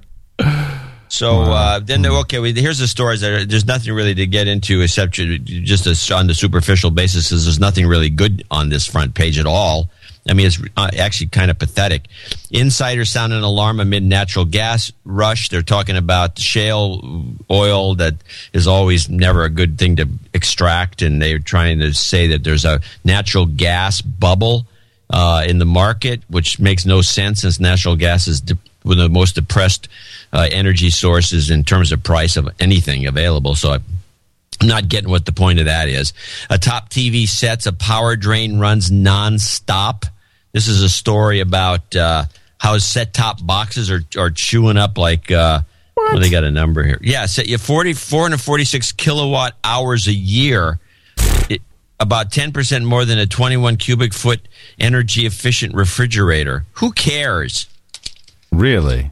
I don't know what the point of that one is. A construction boom in Gaza's lingering ruins is a real interesting story to me, because this is kind of making it. I don't know if this is pro or anti-Israel, but they're trying to make it sound as though there's a building boom going on in Gaza. Which is like, is that a good message or a bad message, or is this anti-Israel? I'm not sure. The New York Times is notoriously anti-Israel, so I can't figure it out. And then finally, the last story, which is a bridge, which is an old story here in the Bay Area. And I don't know why it's so promotional. The bridge they're building here, we're building a new span to the Bay Bridge, which is way over budget. Hasn't they've been building that for like 10 years? This guy is not going to be done until 2014. Right. Anyway, so they're building and building, and all the pieces are from China. And this has been a scandal because every once in a while a piece comes over that is like not welded right. And luckily we have good inspectors who are check the welds, and they look in and say, this is no good. And so they had to either ship them back. Is that actually what they say? This is no good. I was an inspector once. That's what you say. You also write it up. You got to write down, this is no good. This is no good. So the welds were no good. And so I don't know. They're shipping this thing back and forth and back and forth. I'm not sure. Whatever the case is, we don't apparently have steel workers here anymore. So all the steel is being made in China. And then this article is a very promotional piece about it, and it's written out of Shanghai by David Barboza. And he says, talk about outsourcing at a sprawling manufacturing complex here. Hundreds of Chinese laborers are now completing work on the San Francisco-Oakland Bay Bridge. And he goes on to promote the fact that China wants to become largest part of China's continual move up the global economic value chain, from cheap toys to Apple iPads to commercial jetliners. Well, that's interesting. What commercial jetliners are the Chinese making? None that I know of, but it's apparently a hint. As it aims to become the world's civil engineer, which is not a good thing for anybody. Well, the Chinese are making jets, right? We know they're making jets. I mean, they've got an aviation department somewhere. Yeah, they're making these mediocre jets, or second rate. I wouldn't fly it. But they could probably improve, because they they steal our technology and then they just incorporate it. But I don't know anything about. I mean, maybe they're making some parts of a Boeing jet. I detect an undertone of anti-Chinaism, John. Don't count on it. From cheap toys to Apple iPads to commercial jetliners. What commercial jetliner is the Chinese making? Well, we'll find out. And if it flies like my iPad, we're in for fun. I still have the iPad. That's the whole front page with the big Citibank ad at the bottom. Yeah, that's great. There's nothing. This is really boring week. And this is the actual paper. Yeah. I have it right here in front of me. Hear it? All right. So that concludes today's segment. John's gonna hum the Sunday Times. Now, I've been looking at a story, John, that it bothers me. And you can probably almost immediately figure out why it bothers me. This is what's the title of this? This came out on Associated Press, so you know it's the truth. It's about the power grid experiment. And I don't like experiments in general. When it's like, oh, we're going to experiment on something. And I don't know if you heard about this. A year-long experiment with America's electric grid could mess up traffic lights, security systems, and some computers and make plug-in clocks and appliances like programmable coffee makers run up to 20 minutes fast. So apparently... Huh? Yeah. How does a coffee maker run fast? Well, that means it'll make the coffee 20 minutes early. So This is about the frequency of the power grid, which we run at 60 cycles in the United States of Gitmo Nation. And let me just read some of this article, and then maybe you can explain to me what's going on here. This is the U.S. Naval Observatory, who are quoted here. Since 1930, electric clocks have kept time based on the rate of the electrical current that powers them, which I believe to be true, at least the ones you plug into the wall. If the current slips off its usual rate, like happened in Sicily, we were talking about this just a couple weeks ago, where Sicily clocks were running like 15 seconds fast because they're not on they have their own grid, or they don't, I don't know what they do. They got hamsters in a wheel or something down there. So if the current slips off its usual rate, clocks run a little slow or fast. Power companies now take steps to correct it and keep the frequency of the current and the time as precise as possible. The group that oversees the U.S. power grid is proposing an experiment that would allow more frequency variation than it does now without corrections. And the reason for this is to make the power supply more reliable, save money, and reduce what may be needless effort. And this is supposed to start mid-July. What do you mean needless effort? Well, apparently it's a pain in the ass to keep the thing running at 60 cycles. Doesn't make any sense. It's not like some guy's there with a big lever and or a big steering wheel. Oh, we're at 59! Come on, row faster! Row faster, slaves! Really? I mean, what effort does it take? Well, tweaking the power grid's frequency is expensive and takes a lot of effort, said Joe McLeland, head of electric reliability for the Federal Energy Regulatory Commission. If anyone using the grid to keep, is anyone using the grid to keep track of time? He said. Let's see if anyone complains if we eliminate it. I don't get it. What this sounds like to me is they're regulating the frequency of the power grid to regulate the slaves. Because that's something you'd come up with. Well, I totally believe that. It sounds to me as though here's what I would think immediately. Mm-hmm. There's some way of saving energy by changing the cycles per second, but still be able to bill the public for the full amount. In other words, gouge the customer. Right. Well, I like that. Through some mechanism that someone came up with. Look, if we do this at 58 cycles, we could actually make an extra $100,000 a month from these idiots. But it could be detrimental to some engines, like your mixer, for instance. I mean, these things are tuned to run at 60 cycles, and they could run hot. I mean, there's a lot of stuff. I think it's weird that they're just going to do this. And let's just see if anyone complains. And I remain that electricity runs all around us. It's at a constant rate. I have a feeling that if you tune that down or tune it up, you can affect people's behavior. Yeah, you would think that. Well, can you combat my theorem? Yeah, it's bullcrap. In the morning. Okay. I do like your idea of, hey, let's just run this thing slow and charge them more. That's that. That's what everything else is doing. That's what the whole thing is, just to gouge the public. The poor public is just taking it up to shorts. Nobody says anything because nobody's smart enough to think to complain. I don't know. Well, he literally says it's about making the grid more reliable. How does it make it more reliable? I don't know. And that correcting doesn't make sense. Oh, it's all over the place. The scope is all over the place. It's more reliable. How's that more reliable? What makes it more reliable? I'm going to give you what they say. Correcting the frequency for time deviations, which is not true, it's a frequency deviation, can cause other unnecessary problems for the grid. Apparently, the adjustment, making the hamsters run faster and the slaves row faster, is bad for the grid. Correcting here. In the future, I didn't even know that they did this. You're telling me so we get this cycle per second slowdown, and somebody comes in the morning and is, oh my God, we got to crank it up to 61 cycles for a while so people's clocks could be more accurate. Apparently, in the future, more use of renewable energy from the sun and wind. Here it is. Will mean more variations in frequency on the grid. Solar and wind power can drop off the grid with momentary changes in weather. Correcting those deviations is expensive and requires instant backup power to be always at the ready. Oh, but coincidentally, this is all coming from Carnegie Mellon, where our president just was. And all this stuff always fits together one way or the other. Weird. Yeah. Well, I'm sure I know we have some electrical engineers out there who know about this stuff, and I'm sure they'll be weighing in and helping us. Well, actually, I need to find out, too, because it sounds like a column for me. Oh, yeah. Instant column. It's like instant karma, only different. Insta column. So here's the most disturbing tweet of the week. And this, to me, was more disgusting than anything at Rep Wiener could have tweeted of his boner. Did you get this on your own Twitter account? In fact... And you can always follow me on Twitter. It was retweeted to me.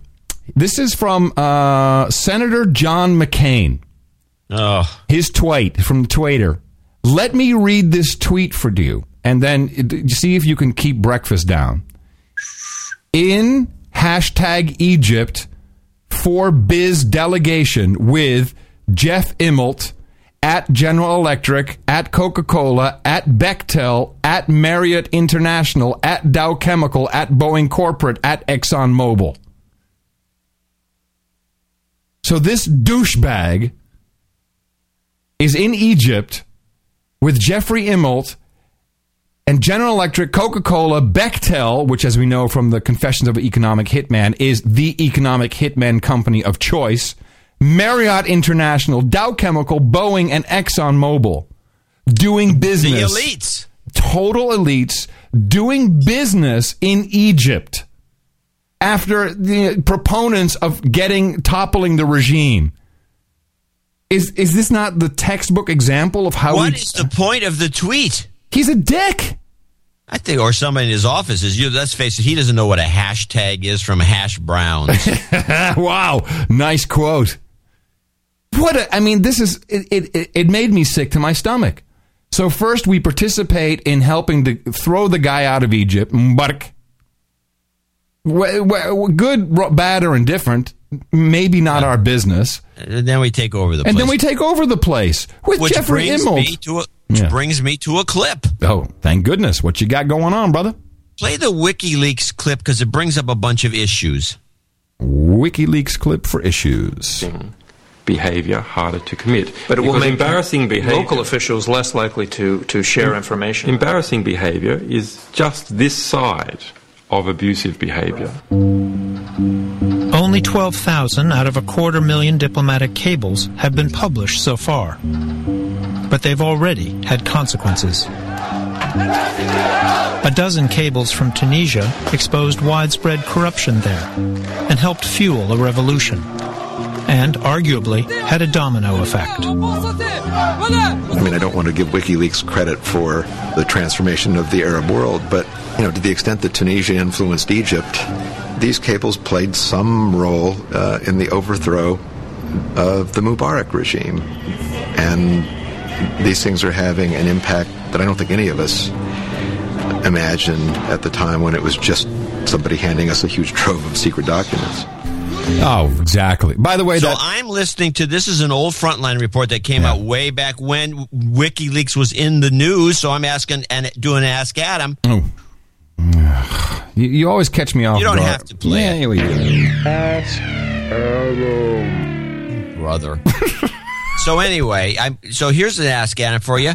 WikiLeaks shows up in the news. Arab Spring begins because of some of these memos. There's a big stink about the 250,000 that's chasing this guy Assange around the world and all the rest of it. You always suspected that the guy was an agent of some sort.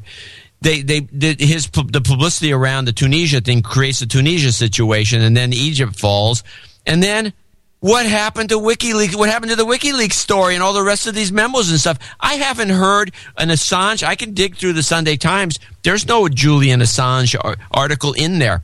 But why is it not a continuing story? Why is it all of a sudden suppressed and now we're off to something else? Oh, well, I can answer that. So first of all, unfortunately, I have to say that WikiLeaks and Julian Assange, a complete CIA asset setup. It focused too much on the guy. He went awry. He's like, he's like getting laid. He's like all kinds of stuff. It was cute for a while.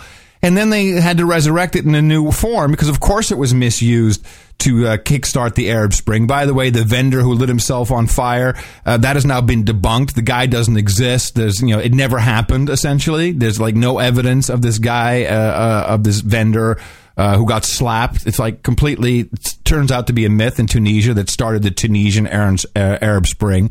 So what do? They bring out a new group, LulzSec.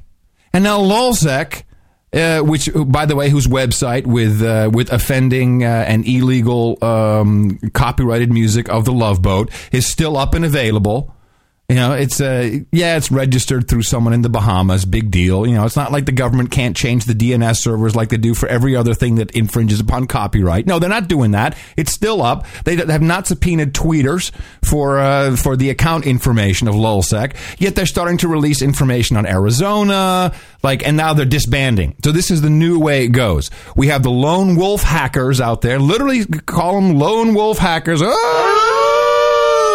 We've got the Jester written in Hacksaw, and they steal documents and they publish stuff from Tony Blair. By the David Cameron, one of his guys, just suicided himself in Glastonbury at the festival in the toilet. A heart attack? No, we think it was suicide. Okay, get it. It's suicide by pooping in a plastic box. And this is the new... So basically the guy... Yeah, I didn't know this story. This just broke. Christopher Shale. Wait, so the guy goes to a festival to kill himself? He just doesn't stay at home? No, he goes... exactly. It's like, stay at home? I want to go kill myself, so I think I'll go kill myself in the plastic poop box at Glastonbury. Please. Yeah, and literally it says, well, heart attack. No, he was suicided. But this is the new thing. Now LulzSec is disbanding. No, we're disbanding. So this is the way it goes now. The techno experts who work for Lucifer Hillary Clinton are in there. Whatever needs to be stirred up, they stir it up. They release documents for, I guess Arizona, we have to take care of this whole FBI... Fast and Furious thing. So we've got to either create a distraction or someone's got to hang for it. So that's why you watch. These documents have been released.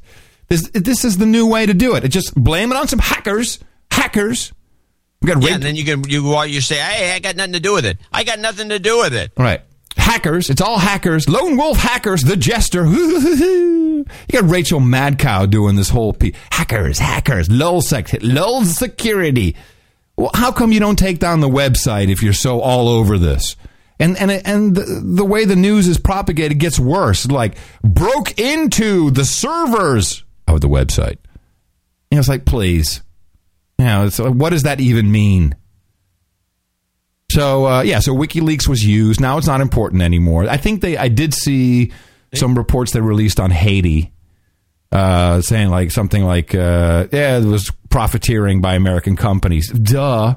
Huh. Yeah. It's funny how they never break into Bill Clinton's foundation website and release some information from there. Huh? I call upon all hackers to now go to the Bill Clinton Foundation website, hack in there, and expose all their financial information. I can easily say it because it won't happen. Because it's not going to happen, because this only happens to enemies of the Clintons. I'm going to go to hell for that. So I just found it interesting because I was going through my DVR because it's chewing up so much juice apparently that I ran into this old Frontline about WikiLeaks and Julian Assange, and I realized that this guy has not been discussed for weeks and weeks and months. Nope. But meanwhile, they have this little bomb in there about the fact that he may have been the one that's, some of these leaks about the Tunisians got the whole thing started or at least contributed to whatever was being planned. This whole thing is being orchestrated beautifully. Should we play the clip again from General Wesley Clark just so people remember? Oh, might as well. I think so. I love it. About 10 days after 9/11, I went through the Pentagon and I saw Secretary Rumsfeld and Deputy Secretary Wolfowitz. I went downstairs just to say hello to some of the people on the Joint Staff who used to work for me, and one of the generals called me and he said, "Sir, you got to come in. You got to come in and talk to me a second." I said, "Well, you're too busy." He said, "No." He says, "We've made the decision. We're going to war with Iraq." This was on or about the 20th of September. I said, "We're going to war with Iraq. Why?" He said, "I don't know." He said, "I guess they don't know what else to do." So I said, "Well, did they find some information connecting Saddam to Al-Qaeda?" He said, No. He says, "There's nothing new that way. They've just made the decision to go to war with Iraq." He said, "I guess it's like we don't know what to do about terrorists, but we've got a good military and we can take down governments." And he said, "I guess if the only tool you have is a hammer, every problem has to look like a nail." So I came back to see him a few weeks later, and by that time we were bombing in Afghanistan. I said, "Are we still going to war with Iraq?" And he said, "Oh, it's worse than that." He said, he reached over on his desk, he picked up a piece of paper, and he said, I just got this down from upstairs," meaning the Secretary of Defense's office today, and he said, "This is a memo that describes how we're going to take out 7 countries in 5 years, starting with Iraq and then Syria, Lebanon, Libya, Somalia, Sudan, and finishing off Iran." And it looks like we're pretty close to Syria, which is on that list, and Iran.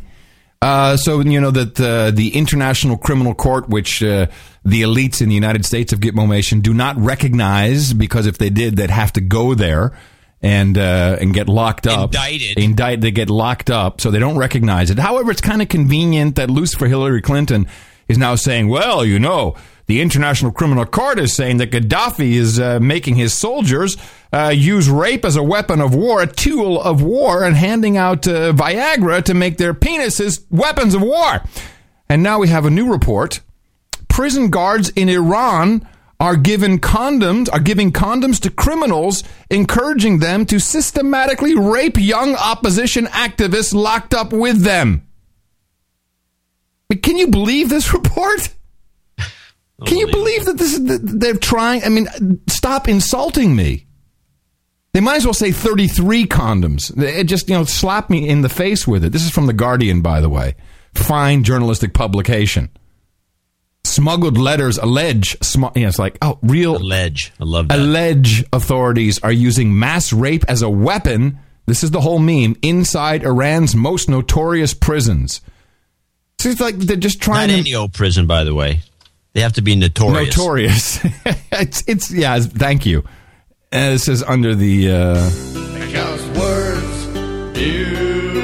It's actually, you'd love this article. You can find it in the show notes, 316.nashownotes.com. A series of dramatic letters written by... Dramatic letters.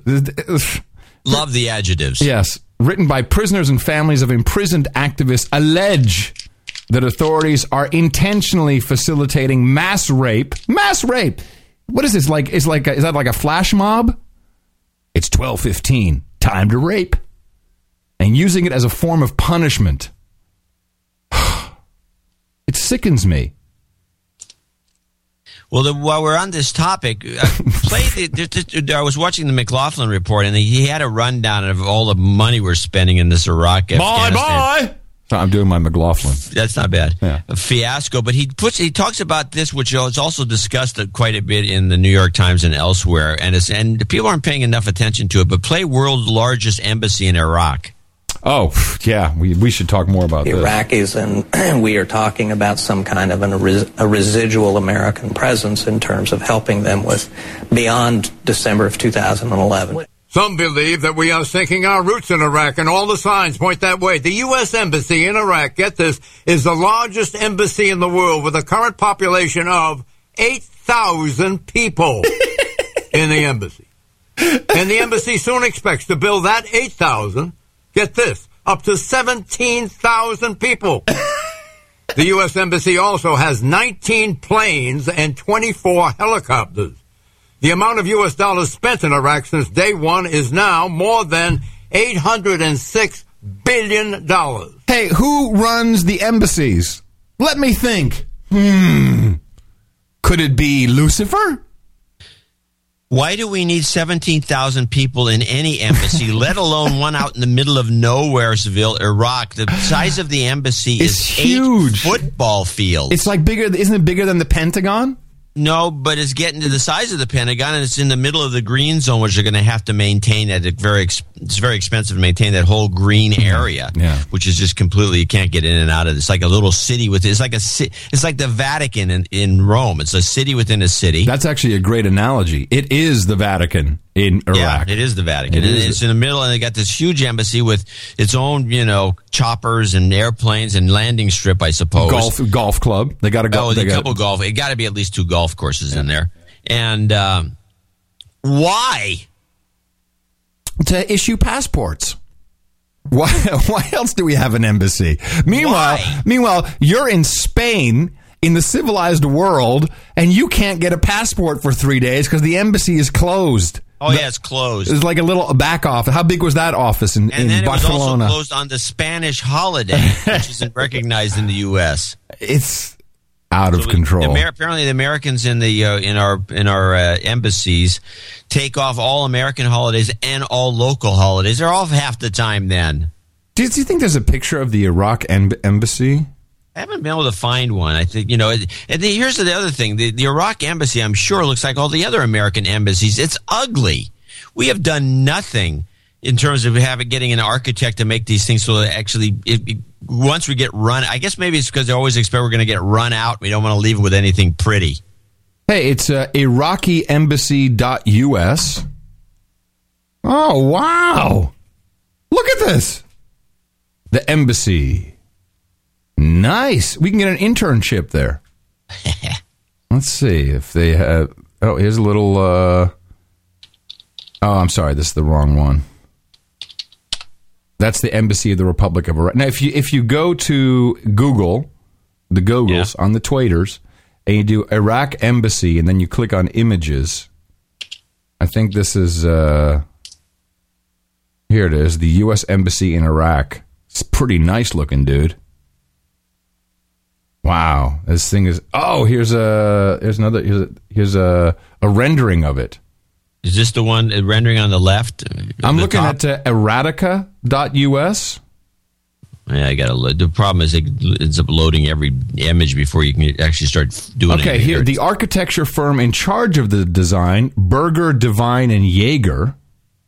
This is good. I need to do some research into this now. This is going to be my new Sunday thing. Now look at this. Wow. Let's see. Planning, sustainability. These guys are big. About BDY. I wonder who's on the board. You think there could be any shills in here for any reason? Where are they located? They must have some connection. You think? Selected clients include U.S. Army Corps of Engineers, U.S. Department of State. There you go. Perfect. How about planning? Let's see. Our architectural knights might give us some insight. They know for sure. Let me see. Because usually what you do is you can go to and they're so proud of it, like they'll just blow the whistle. Like, oh, yeah, I know they blow the whistle on themselves. Federal government. Let's see what they've done for the federal government. Partnerships with the U.S. Corps. Let's see, what have they done? BDY. Send me the link to that site. What is it? BurgerDivineJaeger.com. BDY has completed U.S. Army Reserve projects in partnership with the U.S. Corps of Engineers at Kansas City, Omaha, Fort Worth, Savannah, Louisville, Tulsa, Middle East districts, including our ongoing projects in Iraq and Afghanistan. Our government contracts contract vehicles include Kansas City District, indefinite delivery, indefinite quantity. What is that? Indefinite. This is a great contract to have. Yeah, we're on board with that indefinite delivery, indefinite quantity contract. Wow. It's called IDIQ. Northwest Regional Multiple Award Task Order for Barracks and Company Operation Facilities and U.S. General Services Administration, IDIQ, and U.S. Department. IDIQ. This is great. Indefinite delivery, indefinite quantity. Could you make it any more apparent? It's crazy. Absolutely crazy. Not seeing any. These guys are based in Kansas. Mm-hmm. Anyway, do you know what the standard Form 33 is? You ever heard of this? No, what is it? Someone sent me this link. If you go to, it's acquisition.gov. Solicitation, offer, and award. So the form for an offer and a bid and reward of a government contract bid is called Standard Form 33. Please. No, that's funny. Insult me more. Could you please? Standard Form is like when you're getting free money on the indefinite delivery, indefinite quantity contract, as we now just read to you live. Indefinite delivery, indefinite quantity. Doesn't that mean forever? Yeah, well, indefinite. Yeah. It means as long as you want it to. Forever and ever. Yeah, forever. It could mean forever. Forever and ever. It's called the Standard Form 33. And it's a very small form, by the way. Whoop. There was something kind of funny that happened in Ireland. You were talking about Ireland. So we've got Glastonbury happening right now. My daughter's bummed. She wanted to be there. But it's probably good you're not there because, you people are like pooping and dying there. Isn't that good? So U2 is playing at Glastonbury. And there's the anti-capitalist group Art Uncut inflated a 6-meter balloon emblazoned with the message, "You pay your tax too." Because we know U2 has moved their royalty operations out of Ireland into the kingdom of the lowlands in the Netherlands, where you pay almost no tax on royalties. So and these guys make like $200 million a year, and people are like, "Hey, you're full of crap, Bono." And so they blew up this, and it's like U with a U, and the 2 with the number 2. You pay your tax too. Security guards wrestled them to the ground before deflating the balloon and taking it away. Oh, brother, why? Because you can't insult King Bono. Unbelievable. King Bono, Al Gore's buddy, investment buddies over there at Kleiner Perkins. Unbelievable. Shut up, slave. You can't have a balloon. We're going to pop your balloon. Take it away. Thought that was kind of cool. Good on you. You got to call out these elites. And by the way, as you know, elites are not the same as political elites, just so it's very, very clear. Also in Ireland now, everyone's warning now for bean sprouts. Irish consumers have been urged not to eat raw bean sprouts after an E. coli outbreak in France, similar to the one in Germany. I think 5 people have now died in France. And get one nation stinky cheese. So the E. coli thing is not gone. Sorry? I never thought much of the French eating bean sprouts, but I guess... Yeah. Well, it's raw bean sprouts. Of course, it's only the organic raw bean sprouts. And the FSA, which I guess is Gitmo Nation East. Yeah, Food Standards Agency says it is revising its guidance on the consumption of sprouted seeds in light of an outbreak of E. coli in France. And the Russians, by the way, have banned all vegetables from Europe now, which is a big export for the United States of Europe. So that's like a huge hit to farming. Monsanto's coming in, everybody. Hey! Monsanto. Here they come. Yeah. I just want to say one more thing about this Burger Divine Jaeger. Yes.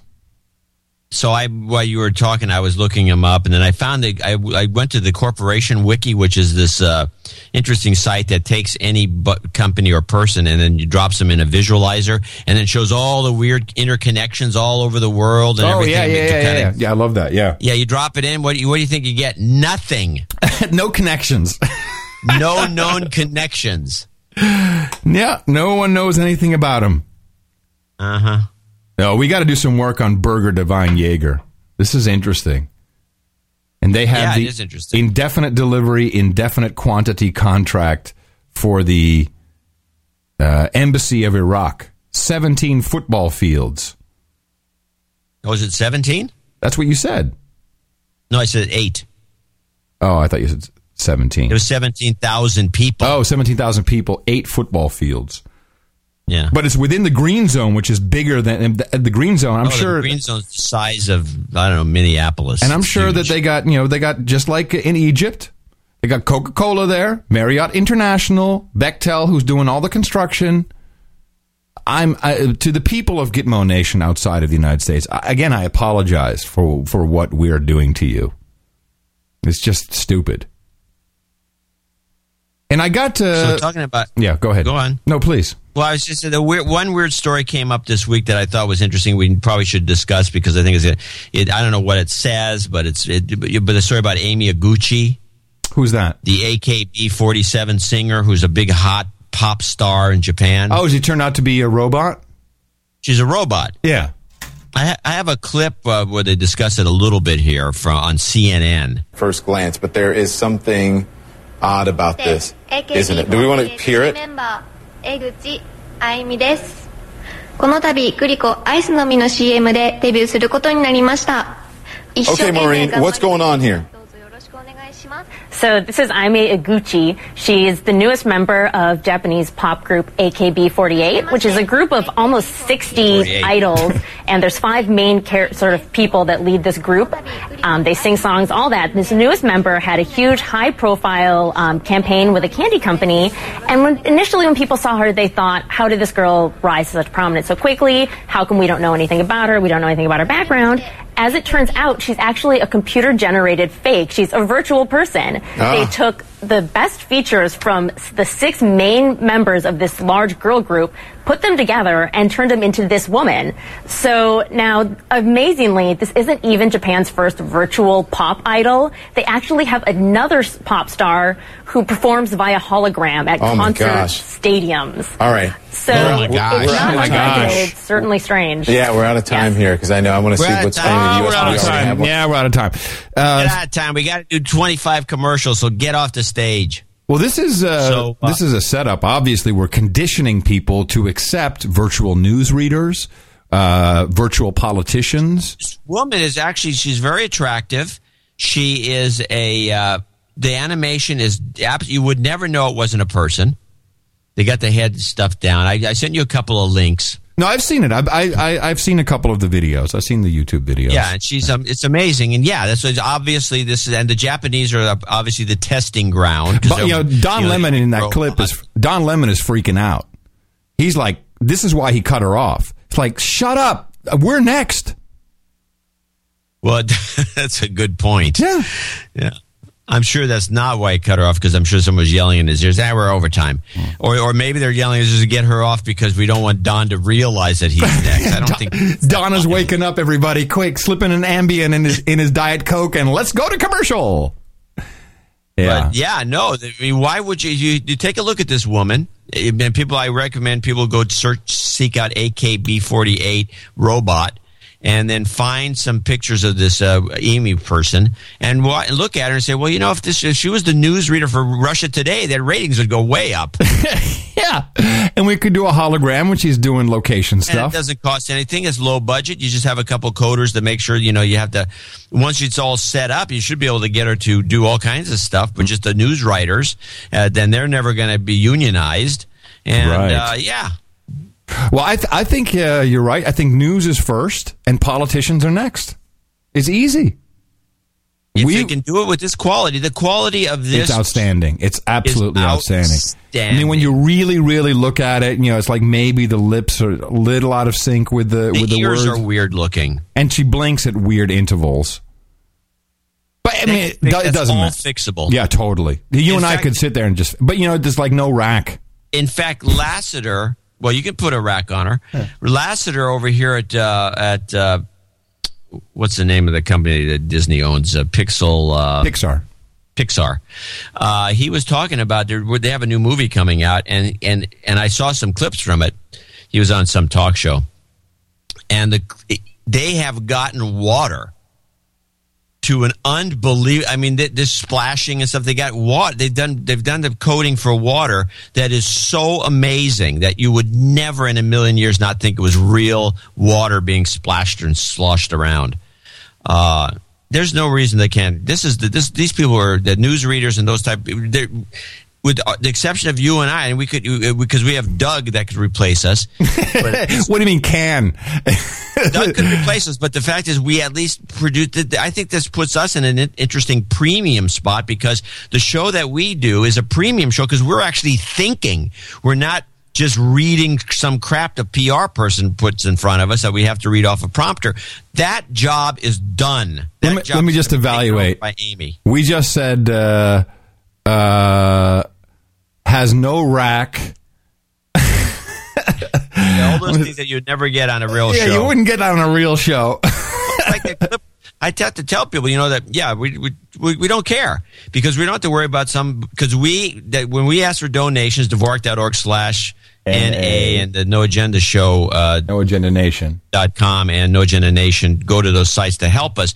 Because if you were listening to the last show we did, go back and listen to the end of the show. We played the complete tape of the bigot in the airline cockpit. Oh yeah, yeah. And that whole clip was interesting and oddly amusing, but that's nothing that will ever get played on any mainstream show anywhere. Right. Ever.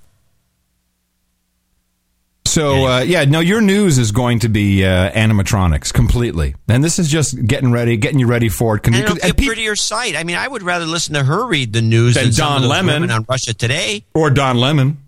Or Don Lemon. Yeah. And the guests will be that way, too. It's going to be, you know what? Oh, I think that's great to have just robot guests. Because, you don't know them, right? So just, and you can have them on via satellite. We'll just call it satellite. No, it's going to be perfect. It's going to be great. We're going into a golden age of television. A golden age, I'll tell you. Yeah. There was something that happened, and I was kind of afraid to ask you, and actually I thought that maybe it would be, it might get, I'm sure it will get discussed on this week's upcoming episode of Dvorak Horowitz Unplugged, which you can also hear now on the No Agenda stream, as we're all talk, no commercials, no agenda. This is about the release of the Strategic Petroleum Reserves, I think they call it the SPR. Yeah. And this was a clip that I grabbed from the Financial Channel. I think it must have been CNBC. This is I forget his name. The guy's I think he's the largest independent oil trader. And he is pretty concerned about what happened from two perspectives. Gary, it's a very interesting dynamic. This is a sign of desperation. You don't do this if you have anything left in your arsenal. So, Mark, if we do get some sort of terrible hurricane season, I think your point is that the upside has now been accelerated in terms of where we may go on the upside as a result of this release today in what was not a market that you felt needed intervention. The interesting thing is it's sort of like when the Swiss bank Swiss central bank tried to go in and control the price of the Swiss franc versus the euro currency. That didn't end right, and I think this isn't going to end right either. I mean, the only thing, Gary, I think that people aren't focused on yet is if you look at the price of crude at $2.30 yesterday, this information, in my opinion, for what it's worth, was leaked. Yeah, I was wondering about that, Mark. I mean, this morning before it came out, we had crude down 4% already. No, it's interesting because I think the CFTC has done an admirable job of investigating price anomalies. I mean, this is a layup. I mean, what happened after the close of 2:30 when you close on the highs and you're merely 70 cents off the high in about 5 minutes, and I don't know if you can bring up a chart of what happens. We did, yeah. I mean, it's kind of crazy. I mean, somebody knew something, and I'd be shocked to see. I think everyone would be surprised to see a week from now, a month from now, 2 months from now, when the investigation is conducted, somebody from the IEA leaked this to somebody. Yeah. So two things in this clip. One is he's saying they are so clueless, they have nothing left to control anything in the economy with, that they released a portion of the Strategic Petroleum Reserves. God forbid we have an actual disaster and we need it for something else. And the second thing he says, which he's clearly irked about, he's saying there was insider knowledge of this, that someone leaked that this was happening, and I guess he didn't. People were trading on it. Yeah, John, it's pretty obvious. What is the point of the Strategic Petroleum Reserve and this release, which happened at a kind of interesting moment? By the way, it's been tapped before. I think. Sure, it has. No, it's been tapped several times. Sure, even Clinton tapped it. Being tapped. Well, here's what I think. I tapped that. Yeah. I'm sure you would.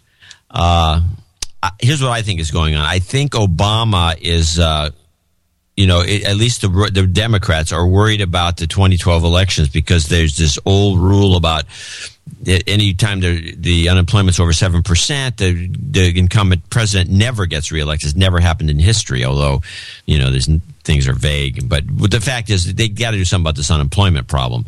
And the best way to do it is lower the cost of energy, because energy actually makes things run, and it's a profit driver. If you've got cheap energy and you can make the machines produce products and it doesn't cost much to do so because energy is cheap. Even though this apparently was not even the right type of crude. It wasn't even the right stuff. It doesn't make any difference because the crude goes into the system. Okay. It doesn't make any, that's minor issue. Because once it goes into the refining system, it comes out in any way you want it to.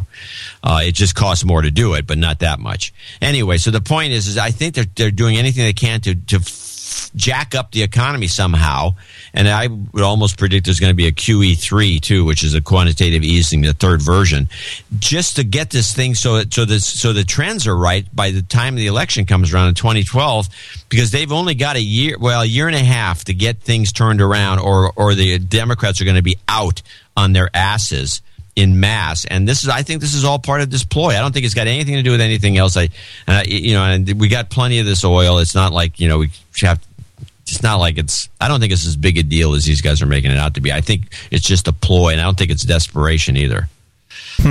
But, okay, so it's a ploy, but at the same time, they let people in on it, so some of their buddies could get rich. Else. That's just some jerk, and that doesn't mean the government was behind the leaking, because there's no benefit to that. I mean, unless they're trying to benefit somebody's buddy.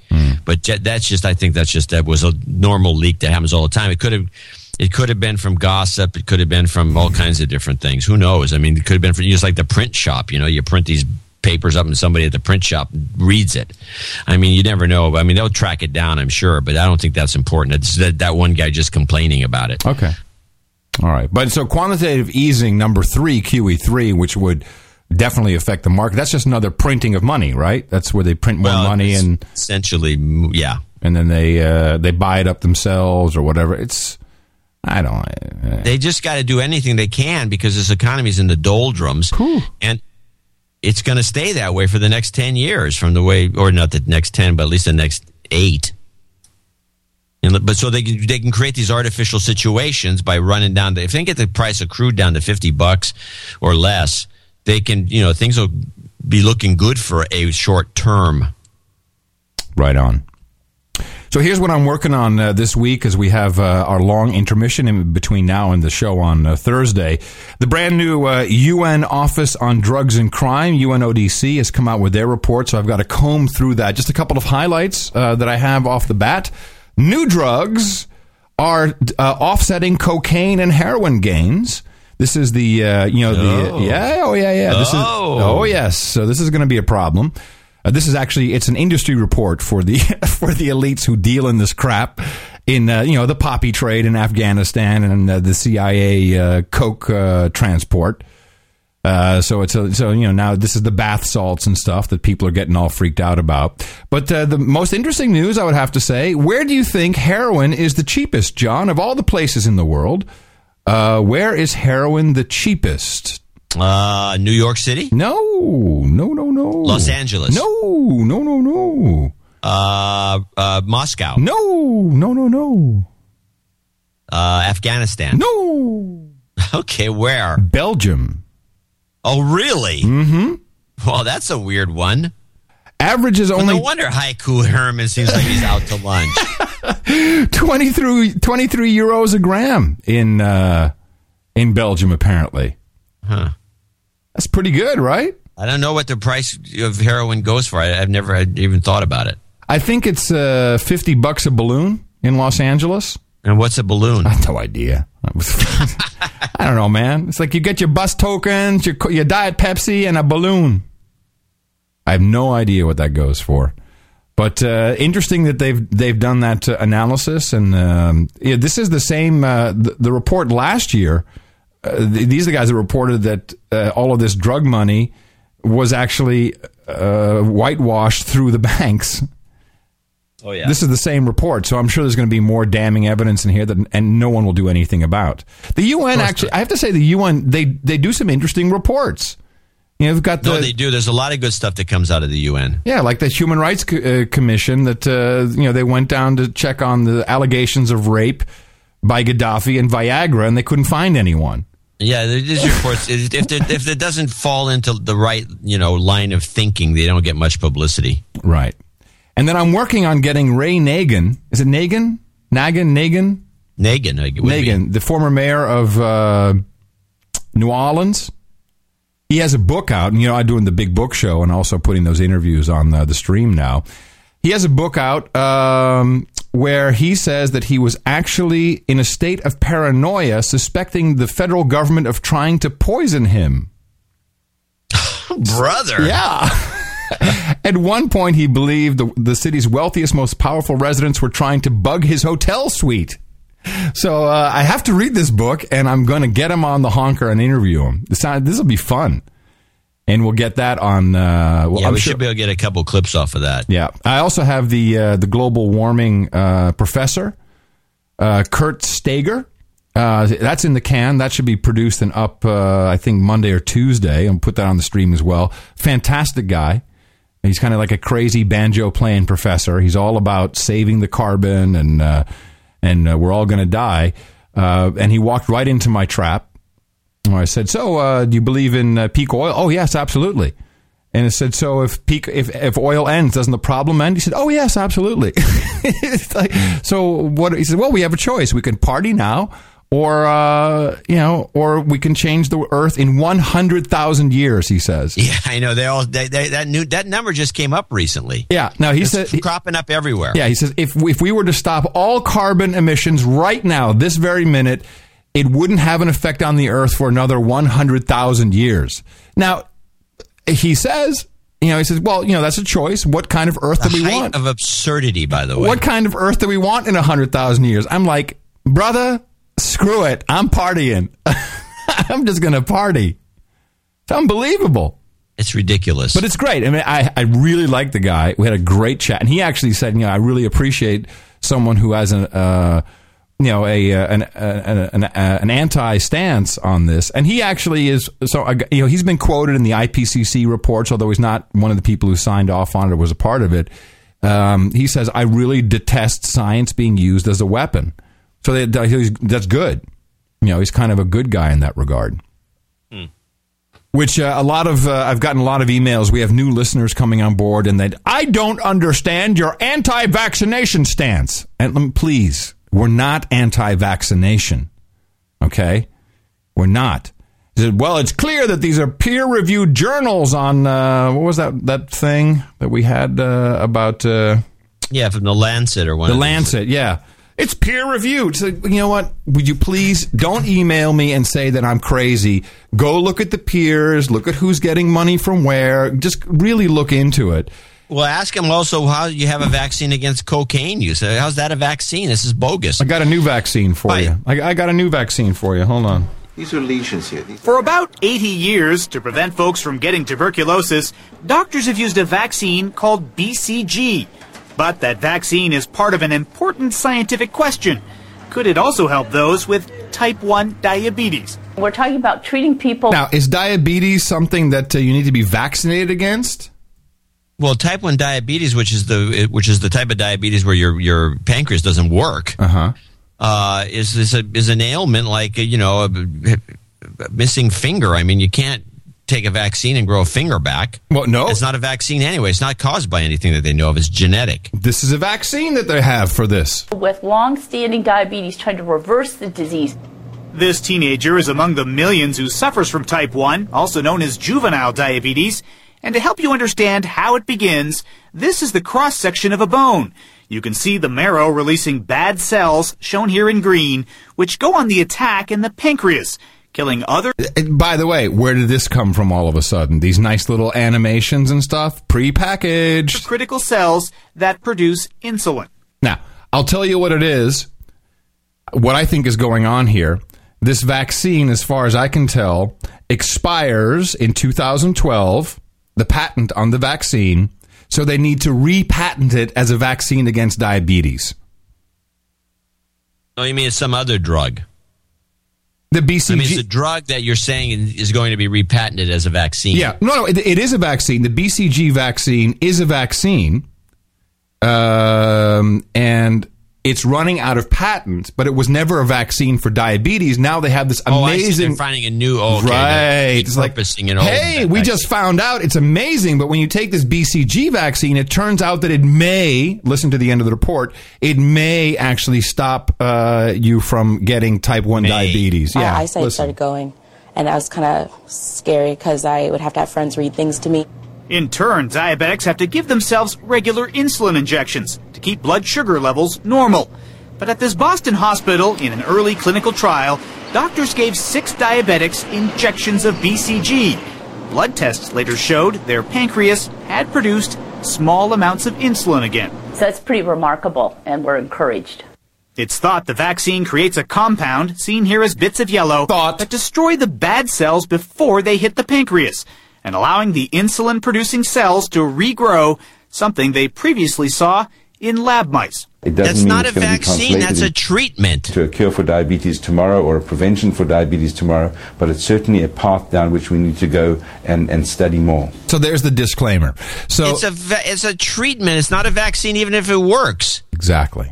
Why is our treatments now being called vaccines? This is bullcrap. By the way, I have a clip about vaccines from a 1950s, early 1950s Robert Mitchum movie when vaccines were seen as which, by the way, this has all disappeared from the public consciousness. Vaccines were seen as sketchy. Mike, you've got to listen to me. All right, then. It's true I deceived you. It's true I was sent down to Is this the vaccine? Hold on a second. That's not the right... Oh, I'm sorry. It's I thought it was a 1950s clip. My mistake. Well, what's the... Oh, here it is. You had 2 1950s clips. My apologies. Not anymore. She's gone. She got pushed around. I wouldn't have stayed myself only she got sick being vaccinated. How come you're asking? I want to find her. You want to find her for that man? No, for myself. Where'd she go? Maybe I oughtn't to tell nothing. Maybe more harm had come to her if you didn't. Is she in harm now? I don't know. She disappeared. Yeah. Also, I want to remind people that as they crank up swine flu again, 1976 we had our first swine flu scare, and I think a lot of people died from the vaccine then. And it was soldiers, I think. Didn't they do like 500 soldiers? No, that was the public. Okay, but I had a guy I worked with at the government air pollution district who got sick from this stuff. But of course, the only thing that's changed now. So anyway, so to bring it all around, we are skeptical about how the word vaccine is used. I personally am extremely skeptical about the Gardasil vaccine. I've had many doctors tell me that it certainly does not combat all forms of HPV. The fact now that they are giving it to 11-year-old boys, saying that it will combat throat cancer because they are, of course, are going to be performing oral sex when they're 11, is crazy. I got a note here. I don't know why you obviously were affected by some bonehead listener who's not a doctor. producer. No, another someone who's studying biology or cellular biology. Student is being brainwashed by the system. Yes, and it gets me riled up. Basically, they go out as clones looking for this sort of thing. This is like the warmists. Yeah, the global warming people. They're always looking for someone and saying something negative, and then they jump on them like ankle biters. And they bite. And so that shuts people up. You were given a letter to shut you up. Yep. Because obviously the person, if anyone who's listened to the show more than a few weeks, which is most of our listeners, they know that's not going to work. But some newbie would come along and think, "Oh, this is bad. Let me send him and let me do my job and send him a nasty note, and that maybe will shut him up." Yeah, I get too involved. You're right. But here's a tweeter. Here's a tweeter that I got just this morning. And you can always follow me on Twitter. At Adam Curry, brought my 6-month-old son to get vaccinated. They tried to schedule Gardasil for some time in the near future. Told her flat out no. 6-month-old. Now, this is the marketing budget for Gardasil. We've been following this for years.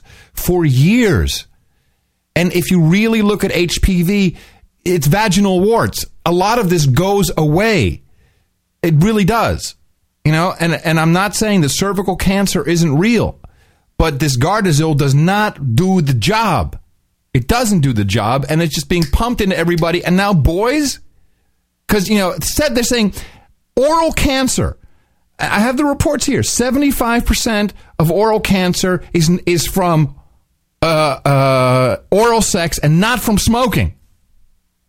It's reversed. It used to be smoking that gave you throat cancer. Now it's oral sex. Yeah, it sounds like bull crap. It does to me, too. It is bull crap. It's just, okay, I think that drop it. Because we're going to be talking about this a lot. Yeah, we'll drop it for now. You get I do have, I don't know, I have a couple clips. Yeah, let's roll, man. Let's roll us out with some clips. Interesting. I got a couple clips. I got an old clip. This is kind of interesting to show how, you know, who's the name of that crazy guy that goes in front of the EU? We love to play his clips. Oh, Nigel Farage? Nigel Farage. The Nigel Farage is... he's not crazy. No, he's not crazy, but he's portrayed as... No, he's right on the money, but I have an old Thatcher clip that goes back to the 80s when the EU was being founded, and the Brits wanted to kind of get into it, but they didn't want to get too much into it. And here's Thatcher basically being Nigel Farage, right?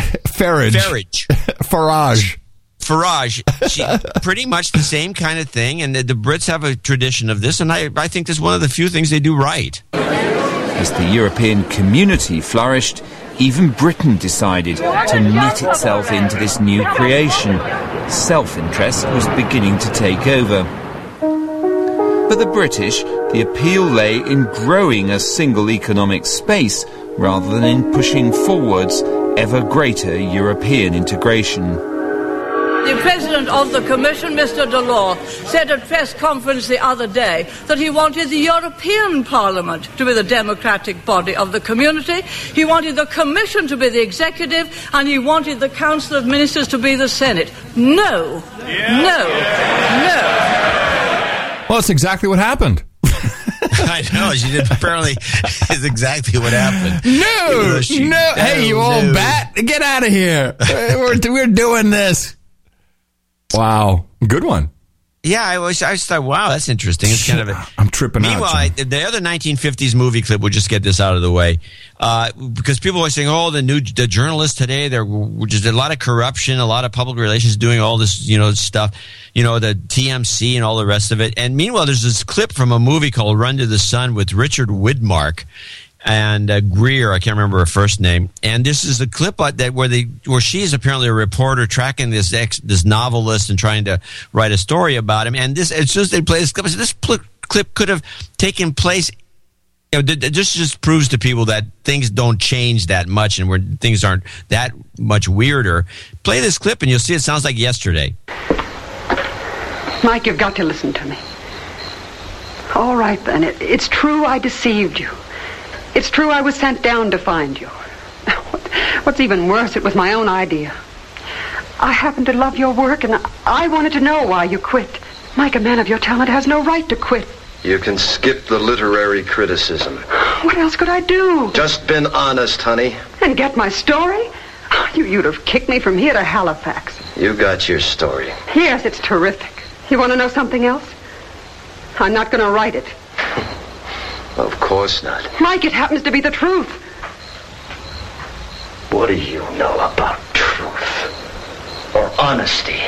Doing it the hard way without using your big brown eyes to get ahead. Well, don't give yourself too much credit. Any one of those four-eyed monsters from your nosy little magazine might have done just as well. I was ready.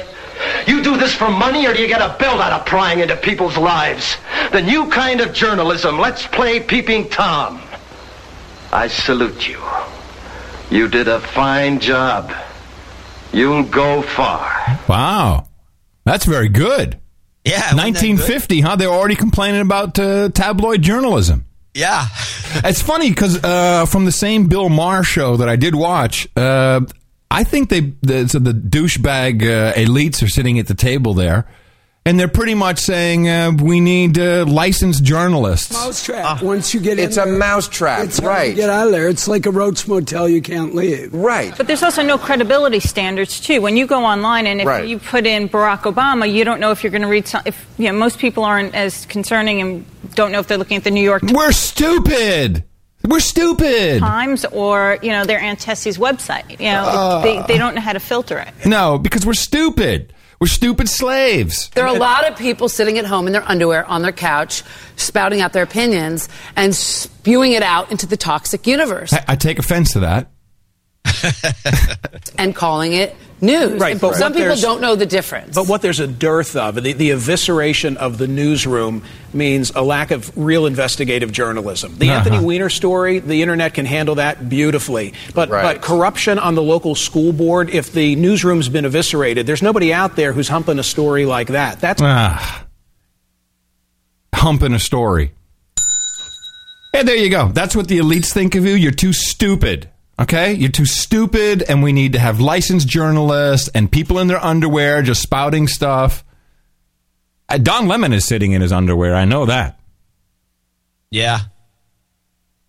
So, this is a trend that we're going to... But luckily, the Constitution, which, of course, they're trying to get rid of, keeps that from... the fact is the person in their underwear sitting there publishing stuff on the internet is protected.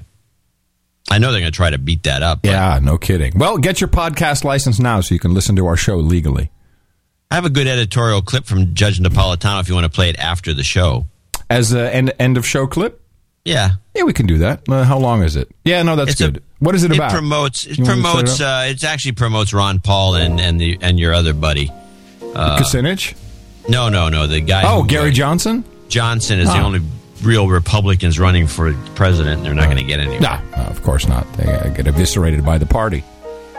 But I do like that people are waking up, and as long as we can keep our listeners awake and with it, we can all live the American dream of just getting by and playing by the rules and retiring with dignity.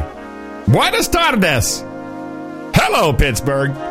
Yeah, I want to remind people to help us out for the next Thursday by going to Dvorak.org/NA and NoAgendaNation.com. Yes, and right after the end of show clip, the No Agenda producer update here on the live stream as we've gone all talk, no commercials, no agenda. Gitmo Slave running the show, so stay tuned for that. And check in the NoAgendaNewsNetwork.com so you can participate in the stream. Coming to you from the great state of California, Southern California, where we have a use tax. In the morning, I'm Adam Curry. And from Northern Silicon Valley, where I'm just getting by, I'm John C. Dvorak. We'll talk to you again on Thursday, right here on the best podcast in the world, No Agenda.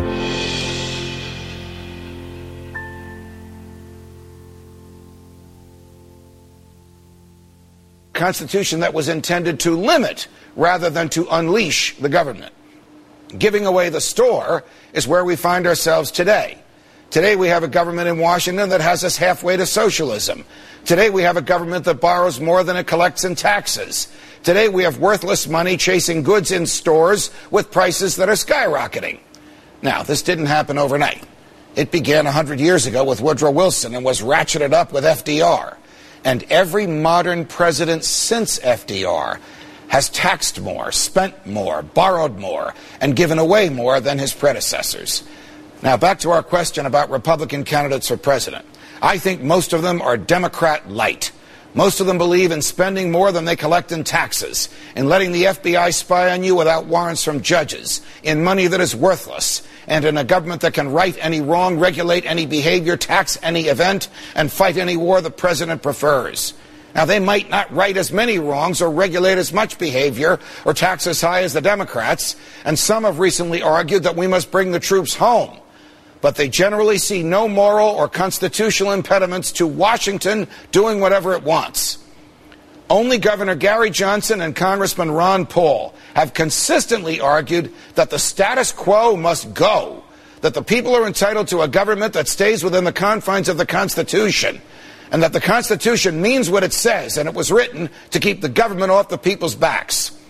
Perhaps some other candidates will pick up on these arguments as well.